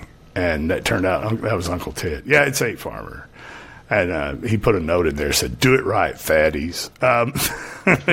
Since he said that, I guess I'll show him real quick. Yeah, there's the featured image. All right. And I have not read this. I just know from the headline, this must be an interesting story. 3 people whose decomposing bodies were found at a remote campsite in the Rocky Mountains earlier this summer died while trying to live off the grid, a family member says. In July, the Gunnison County, Colorado coroner identified the bodies as Sister Christine and Rebecca Vance, both in their 40s, and Rebecca's 14-year-old son, who is not named because he's a minor. All 3 were residents of Colorado Springs. Autopsy reports released this week confirm suspicions that the trio likely died of malnutrition and starvation during the winter. Oh, fuck. Don't look like no malnutrition. Well, I mean, these were pictures during fatter times. I doubt these people ever had lean times. Well, they had one. just the one. No food was found at their camp, which would have been exposed to several feet of snow and below freezing temperatures. Details of the reports were covered by the Associated Press, which revealed that Rebecca's son was found with a rosary that had belonged to his mother's stepsister, Truvela Jara. The rosary was Jara's favorite, a gift she had given the group before they departed. God was with them, Jara. Was he? Jara told the Associated Press in an interview. Well, I mean, yeah, Yes. Of course, he's everywhere with everybody, but, you know, God is with us generally means we're under his protection and stuff. But, you know. Well, God was with them in the sense that he was paying attention, and he let his nature, he let the grand design that he laid forth take its course. In an interview, she recalled telling them not to run away into the wilderness. Why would you want to do this, knowing that you would leave me behind, she said, tears in her eyes. Why didn't you listen to me and my husband? A hiker discovered one of the bodies on July 9th. Oh, they died in the winter, and they were found on July 9th. And then notified authorities, who later They found... weren't just hibernating? No. Who later found the other two bodies the next day, according to Gunnison County Sheriff Adam Murdy. Two of the bodies were discovered inside a small, zipped-up tent, and the other was outside in the camp, which was a remote wooded area where hikers do not typically pass by. The sheriff said at the time that personal belongings, including survival books, which apparently were either not good books or they had not read them, and tarps were found at the scene. Get a list of those titles. We need to examine those. Yeah, as well as a lean-to built from local logs over. Jesus Christ, a little tent and a lean-to. And they thought they were going to go off into the Rocky Mountains like mountain men. These fat women and their poor teenage son. And they were going to go somewhere where nobody could find them. And they were just going to live off the fat of the land, and everything was going to be wonderful. And obviously, this wasn't even their land. They didn't have any right to be there, right? The sheriff said at the time that personal belongings, including survival books and tarps, found at the scene, as well as a lean-to built from local logs over a fire pit. This is not a way that you live. Speaking as a person who's done a lot of camping and as a child and a teenager and everything, was involved in a boys' organization where we learn survival skills and hiking and camping and all that stuff. Lean-tos are awesome. When you get lost in the woods or stuck out in the middle of somewhere, you know how to make you a lean-to and put a little fire in front of it. You know, you're trying to find your way out or whatever, and it's about to get dark. Sure, stop, build one, get warm, stay there for the night. When the sun comes up, get your bearings and try to get the fuck out. They are not a good way of living permanently. Right. So has it come up, or will we get to this? Like, was this some sort of like environmentalist thing, like they were returning to nature, or were they escaping from the... I'm assuming we'll find out. 'Cause like I said, I have not read this. This is a cold read. Were they escaping from Trump? They saw his mugshot and they were so threatened. No, this happened prior. Yeah. They defrosted. Well, let's find out. Let's find out. Barnes said the group may have possibly died of starvation, freezing temperatures, or carbon monoxide poisoning from trying to make a fire to stay warm. The sisters from Colorado Springs, about an hour south of Denver, had been planning to live off the grid since the fall of 2021, Jara said. They felt that the pandemic and politics brought out the worst in humanity. Politics. Yeah. Jara said Rebecca Vance, quote, thought that everything changing and all, that this world is going to end. They wanted to be away from people and the influences of what people can do to each other. Well, that worked out well. She described Rebecca as highly intelligent, pressed D to doubt, and said that her son was a homeschooled math whiz. Christine, she remembered, was more outgoing and charismatic and wasn't at first sold on the idea of running away from modern society's problems. quote, but she just changed her mind because she didn't want our sister and nephew to be by themselves, Jara said. Rebecca and Christine Vance told others that they were traveling to another state for a family emergency. So they even lied about where they were going so nobody could find them. They told Jara of their plans, but not where they would set up camp. They watched YouTube videos to prepare for their life in the wilderness, but they were woefully underprepared, Jara said. Well, they watched YouTube videos. How did things go so wrong? You know, I watched a YouTube video of SpaceX making rockets that go into orbit and stuff, so I could totally do that, Ace, all by myself. Well, I like that they they had this sort of shit hits the fan bug out sort of moment, but rather than prepping for it under controlled conditions, they decided to go out there with their books that they probably ordered off of Amazon and immediately smoke themselves out with no ventilation and die. Well, I watch a lot of these videos because I enjoy them myself. I enjoy watching My Self-Reliance, the guy who got so famous making the really nice cabins using all hand tools and living completely off the grid. I enjoy those videos. And I used to watch Joe Robinette a lot, but he's gotten kind of weird lately. He's a Canadian, and he goes out and does like overnight camping, in the cold and everything, and, showing what kind of tent he's using, what kind of equipment that he's using, and the various techniques that he uses. And Survival Russia is a really good one. And, what else? Northern Seclusion, I like that. That's not necessarily camping, but, it's a lot of prepping and stuff like that. But, like I said, having been raised, first of all, being a kid who about half my life I spent living in the country, right? And being involved with camping and hiking and canoeing and all that kind of stuff, I know right off the bat that this is not how you do it. Even if I were to somehow lose my mind and decide that I was just going to go occupy some land that didn't belong to me and live there, I would plan ahead and I would test things out. Like, I wouldn't just go and say, okay, I'm going now, and when the winter comes, I'll figure it out. I'd go out during the winter and be like, okay, and I would tell people where I was going, and it would be someplace that I could get back to the road or whatever. And I would go set up my hot tent or whatever it is that I'm going to do and stay out there for 3 or 4 days and see what it is and trial and error and all this stuff. I mean, you can, there's one really cool set of videos that Wrangler Star's making lately. And if you watch him on YouTube now, thank God it's not just a bunch of shorts and product reviews anymore. He's making feature-length videos again that aren't product reviews. And he went and bought this big, this huge canvas tent. Really nice one, top of the line one, right? And they cost a lot. And when I say a lot, I mean, I think they're like $5,000, right? I mean, it's a big one. And it's like, and he's showing how you can just live this way if you wanted to.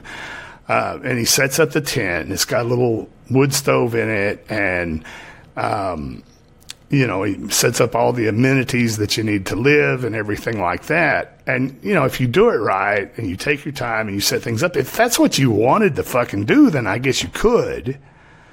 But, just the idea, I watched a few fucking videos, and my fat ass and my fat ass sister, we bought a pup tent and, a silky saw, a big box of matches or whatever. And, we're going to learn to trap rabbits or who knows what. We bought a year's supply of trail mix. I don't know. And remember when we read My Side of the Mountain in elementary school? We're going to do that. Yeah, and we watched Jeremiah Jones. Robert Redford totally did it, man. That's what we're going to do. But, I mean, Jeremiah Johnson, not Jeremiah Jones. Which, by the way, if you've never seen that movie, highly recommend. It's based on a true story, and it's really good. There are so few mountain men movies. And they're so good. There's two. If you want to see some, like, I know the one Mountain Man type movie that everybody's familiar with is that one with Leonardo DiCaprio, The Revenant. Revenant, yeah. And that's a good movie. But Jeremiah Jones starring Robert Redford, oh boy, is that good. And another really, really, really good one that I highly recommend is The Mountain Men with Charlton Heston. It was made like in the 1980s. It is so good, and it is so funny, and it's so action-packed and accurate to the time period based on books that I've read about mountain men and stuff. There just aren't enough movies about that stuff. Of course, it was a very short period, and there weren't all that many of them before the beavers was all trapped out, right? Mm-hmm. But anyway... But to go out and say, I'm just going to pick up and go do this, and not only that, I'm going to lie to everybody about what I'm doing. And the one person who knows what I'm actually doing, I'm not going to tell them where we're going. And where we're going to go and hide from everybody. And, and there's not going to be any beta test or anything. We're just going to throw ourselves into it, and we're going to take our minor child out there as part of it. These fucking bitches are retarded, man. Or they were, I should say. This is another case of how much happier would they have been had they been discouraged from having all their own stupid thoughts and opinions. And how much more alive. Yeah, absolutely. At least somewhat. Well, I'm looking to see if there's anything else that we want to cover tonight. I'm not sure. I think we should probably be about done. We've been going for, 3.5 hours? I'm kind of woe out, Ace. Yeah, I tell you, it is up past my bedtime. I'm glad we got. Oh yeah, there's one more. There's one more, and we don't have to go deep into this. I just. This is a story that has a twist at the end. This is from the New York Post. Gunman suspected of plotting mass shooting at black church gets turned away at door because it's too crowded. A man with a shotgun was blocked from entering a Pennsylvania church filled with black worshipers because it was so packed Sunday, allegedly thwarting a possible planned mass shooting. Jeffrey Harris, a 38-year-old white man from Ambridge, had a handwritten script for a shooting stashed in his home, which was also booby-trapped, and may have been plotting a horrific hate crime, authorities said. He was arrested after allegedly pointing his weapon at two women when he failed to gain entry to the Greater Dominion Church on the corner of Melrose Avenue and 4th Street during services, WTAE reports. When police later searched Harris's home, they found the porch smeared with lubricant and a hole drilled in the front door that would have allowed him to fire his gun at anyone who fell while trying to reach the entrance.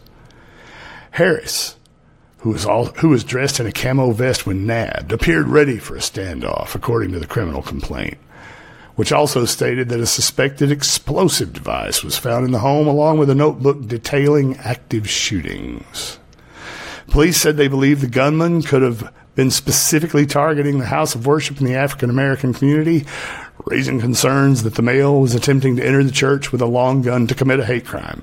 Well, I mean, if he was really determined to go into that church and shoot a bunch of people, why wouldn't he just shoot the guy at the door who's it's full? I guess he really wanted to be in there to yell the N-word and get all their attention before he started popping off. Now here's a picture of him. I want everybody to see it. This is his mugshot. Okay, now let me get that off there. And I told you there's a twist at the end.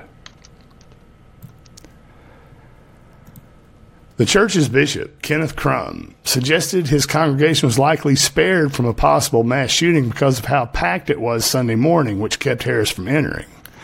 Had the gunman arrived earlier, the church might not have been so lucky, Crum told the outlet. When you think about just how close we came to having the same kind of horrific situation that we had at the synagogue in Pittsburgh, It's like the grace of God, Crum said, referring to the 2018 religious hate massacre at the Tree of Life that left 11 dead. Thank God for his grace, for his covering over us, because this could have been a total different way, Crum said. And he's right. I mean, a guy came there with a shot. He's right about that. Yeah, it could have been a bad deal, right? Yeah. Sunday's frightening incident also occurred a day after a white gunman killed 3 black people in Jacksonville, Florida, in what police described as a racially motivated attack that occurred near a historically black college. There's a whole lot of mass murders going on. There is shootings, particularly in the African-American community. People targeting our communities, Crum said. Ambridge and Beaver County Police said they received a call around 9 a.m. Sunday after Harris allegedly aimed his firearm at 2 women walking in the area. An officer quickly tracked him down to a business building in the 300 block of Merchant Street, where Harris allegedly pointed his gun at the cop. Once backup arrived, police arrested Harris without incident, finding him with a 12-gauge shotgun, ammunition, and crystal meth. More drugs and ammunition, along with the notebook, were found in Harris's home on Doss Avenue. Here's the twist. Which he shared with his boyfriend, police said. The boyfriend, who has not been named, was not at the home, with neighbors reporting that he has not been seen in several days. Police noted that Harris's shotgun had been recently fired when they arrested him, and that when he was taken to Ambridge Police Headquarters, he was making multiple bizarre comments about a dead brother. I'm thinking the boyfriend is dead somewhere. Nope. Twist on a twist. The boyfriend is black, and he didn't do whatever fruity gay sex thing that this guy really wanted. So that set him off, and he went down to the local congregation. Or he had gone down to the church, and they'd given a sermon against Sodom. He's like, look, I can't be doing this no more. Oh, that's it. He turned his life around. He got the Holy Spirit in him. Harris was charged with making terroristic threats, aggravated assault, attempted burglary, and other felonies. He's being held at the Beaver County Jail on a $975,000 bail. His preliminary hearing is set for September 5th. A representative for Harris could not be immediately reached for comment. Yeah, because whoever it is probably dead. But the one, I remember reading this, and then I get to that thing where it says, many drugs and ammunition, along with the notebook, were found in Harris's home on Doss Avenue, which he shared with his boyfriend. I was like, what? and that put a whole different spin on this part where it says, let me find it. When police later searched Harris's home, they found the porch smeared with lubricant. They didn't say like oil or grease or something. They found the porch smeared with lubricant. I bet he had one of those like 5-gallon tubs of Anales, and he's like, well, I'm going to commit a mass shooting, and then they're going to kill me. I'm going to take out as many of the bastards as I can, so I guess I'm not going to have any more use for this Anales. I'll miss you. I didn't pick that up. It's smeared with lubricant. Reports say this was not the first object that he had ever smeared with lubricant. and that also ties with this theory that we were developing that I'm now coming more and more to believe is true. Is the boyfriend found Jesus, and he said, well, I'm not going to need this lubricant anymore, so before I head down to take my revenge on those preachers who preach that heterosexuality, I'm going to use the rest of my lubricant to booby trap. And he wouldn't have used the term booby trap because that term would be abhorrent to him, but whatever the gay equivalent would be, penis trapped his front porch. Well, I guess that's all the news and informations that we're going to get to today. Ending it on a penis trap. Yeah. Well, let's check our chats. We have a few, very few, that came in the second half. And we appreciate them all. Pagan Bear. At least we got to a magic number tonight. What, did we? 110. How about that? 110 and never again. I have no idea what that means. For $1.10, Pagan Bear says, thanks for the show. You're welcome, Pagan Bear. For $7, Maine Franken said, Uncle Ted is a ding-dong. You ding-dong, Uncle Ted. Agreed. Thank you, Maine Franken. For $1, Sicky Race Hater says, great show tonight, man. Interesting as family history stories, destroying an unhappy redhead TikTok whore and a dumb pregnant N-word getting goodified, all with my favorite co-host Ace on a Catterday night. Thanks, guy. Thanks, Goys. Yeah. Y'all rule. Well, thanks, buddy. Hate Farmer is likely going to have some words for him. Well, you know, Hate Farmer is for the masses, right? But, well, no, I can use the fact that some people are now saying that you're their favorite. I can play you off of each other and make you both work harder. Use the natural competitive spirit. Hate Farmer is the pleb's choice, but the real patrician, like Sicky Race Hater, they know what's up. They know who the real best co-host is. So you allege. I'm neutral in this. I'm sure as hell not. I'm glad to have both of them. And for $1, Bear for All Seasons says, shit, here we go again, which I'm certain is a reference to the story of Takia and her apostrophe children and all that. You know, she could be blacker, Ace. How so? By putting more than one apostrophe in each name. No, see, I think that goes right past black, and that goes into mid-level sci-fi or mid-level fantasy writer. That's when you start getting into like made-up elven names when you get more than one apostrophe. I think right. I think the one apostrophe and the Q's in all the names, I think that's about as black as you can get without going into parody. Is that right? Well, I think, but again, there's no such thing as parody in our world anymore, so they'll prove me wrong. Well, I mean, you know, not if somebody's accusing you of something. Nothing's ever a joke. Nothing's ever parody. and it is impossible to, I mean, when you talk about politics or crime or public policy or cultural stuff. Or black names. Or black names. It's impossible to parody anything because they managed to outdo you with the real shit. Yeah. Well, I want to remind everybody, Uncle Ted says he's off tomorrow if I want to do a show later. And since it's Labor Day Eve, I think that's what we'll do. I'll announce the exact time tomorrow on the Telegram, the Gab, the what's that other thing? Oh, the Getter. And and also on the Odyssey community thing. And I think Uncle Ted and I will do a TKR Sunday night or Labor's Day Eve call-in special. And you people will help bring the content by calling in. So make sure that you're in that Telegram, t.me/TKR official, because that's how we'll take calls, is through a Telegram VC. Ace, no work on Monday, so you got no excuse. No to excuse. Call in. No excuse. It might get interesting. It'll be late. It'll be the day before a holiday. People will be imbibing various intoxicating substances, and they'll have access to call in. It could get wild, Ace. Good indeed. All right. So everybody make sure and watch for that.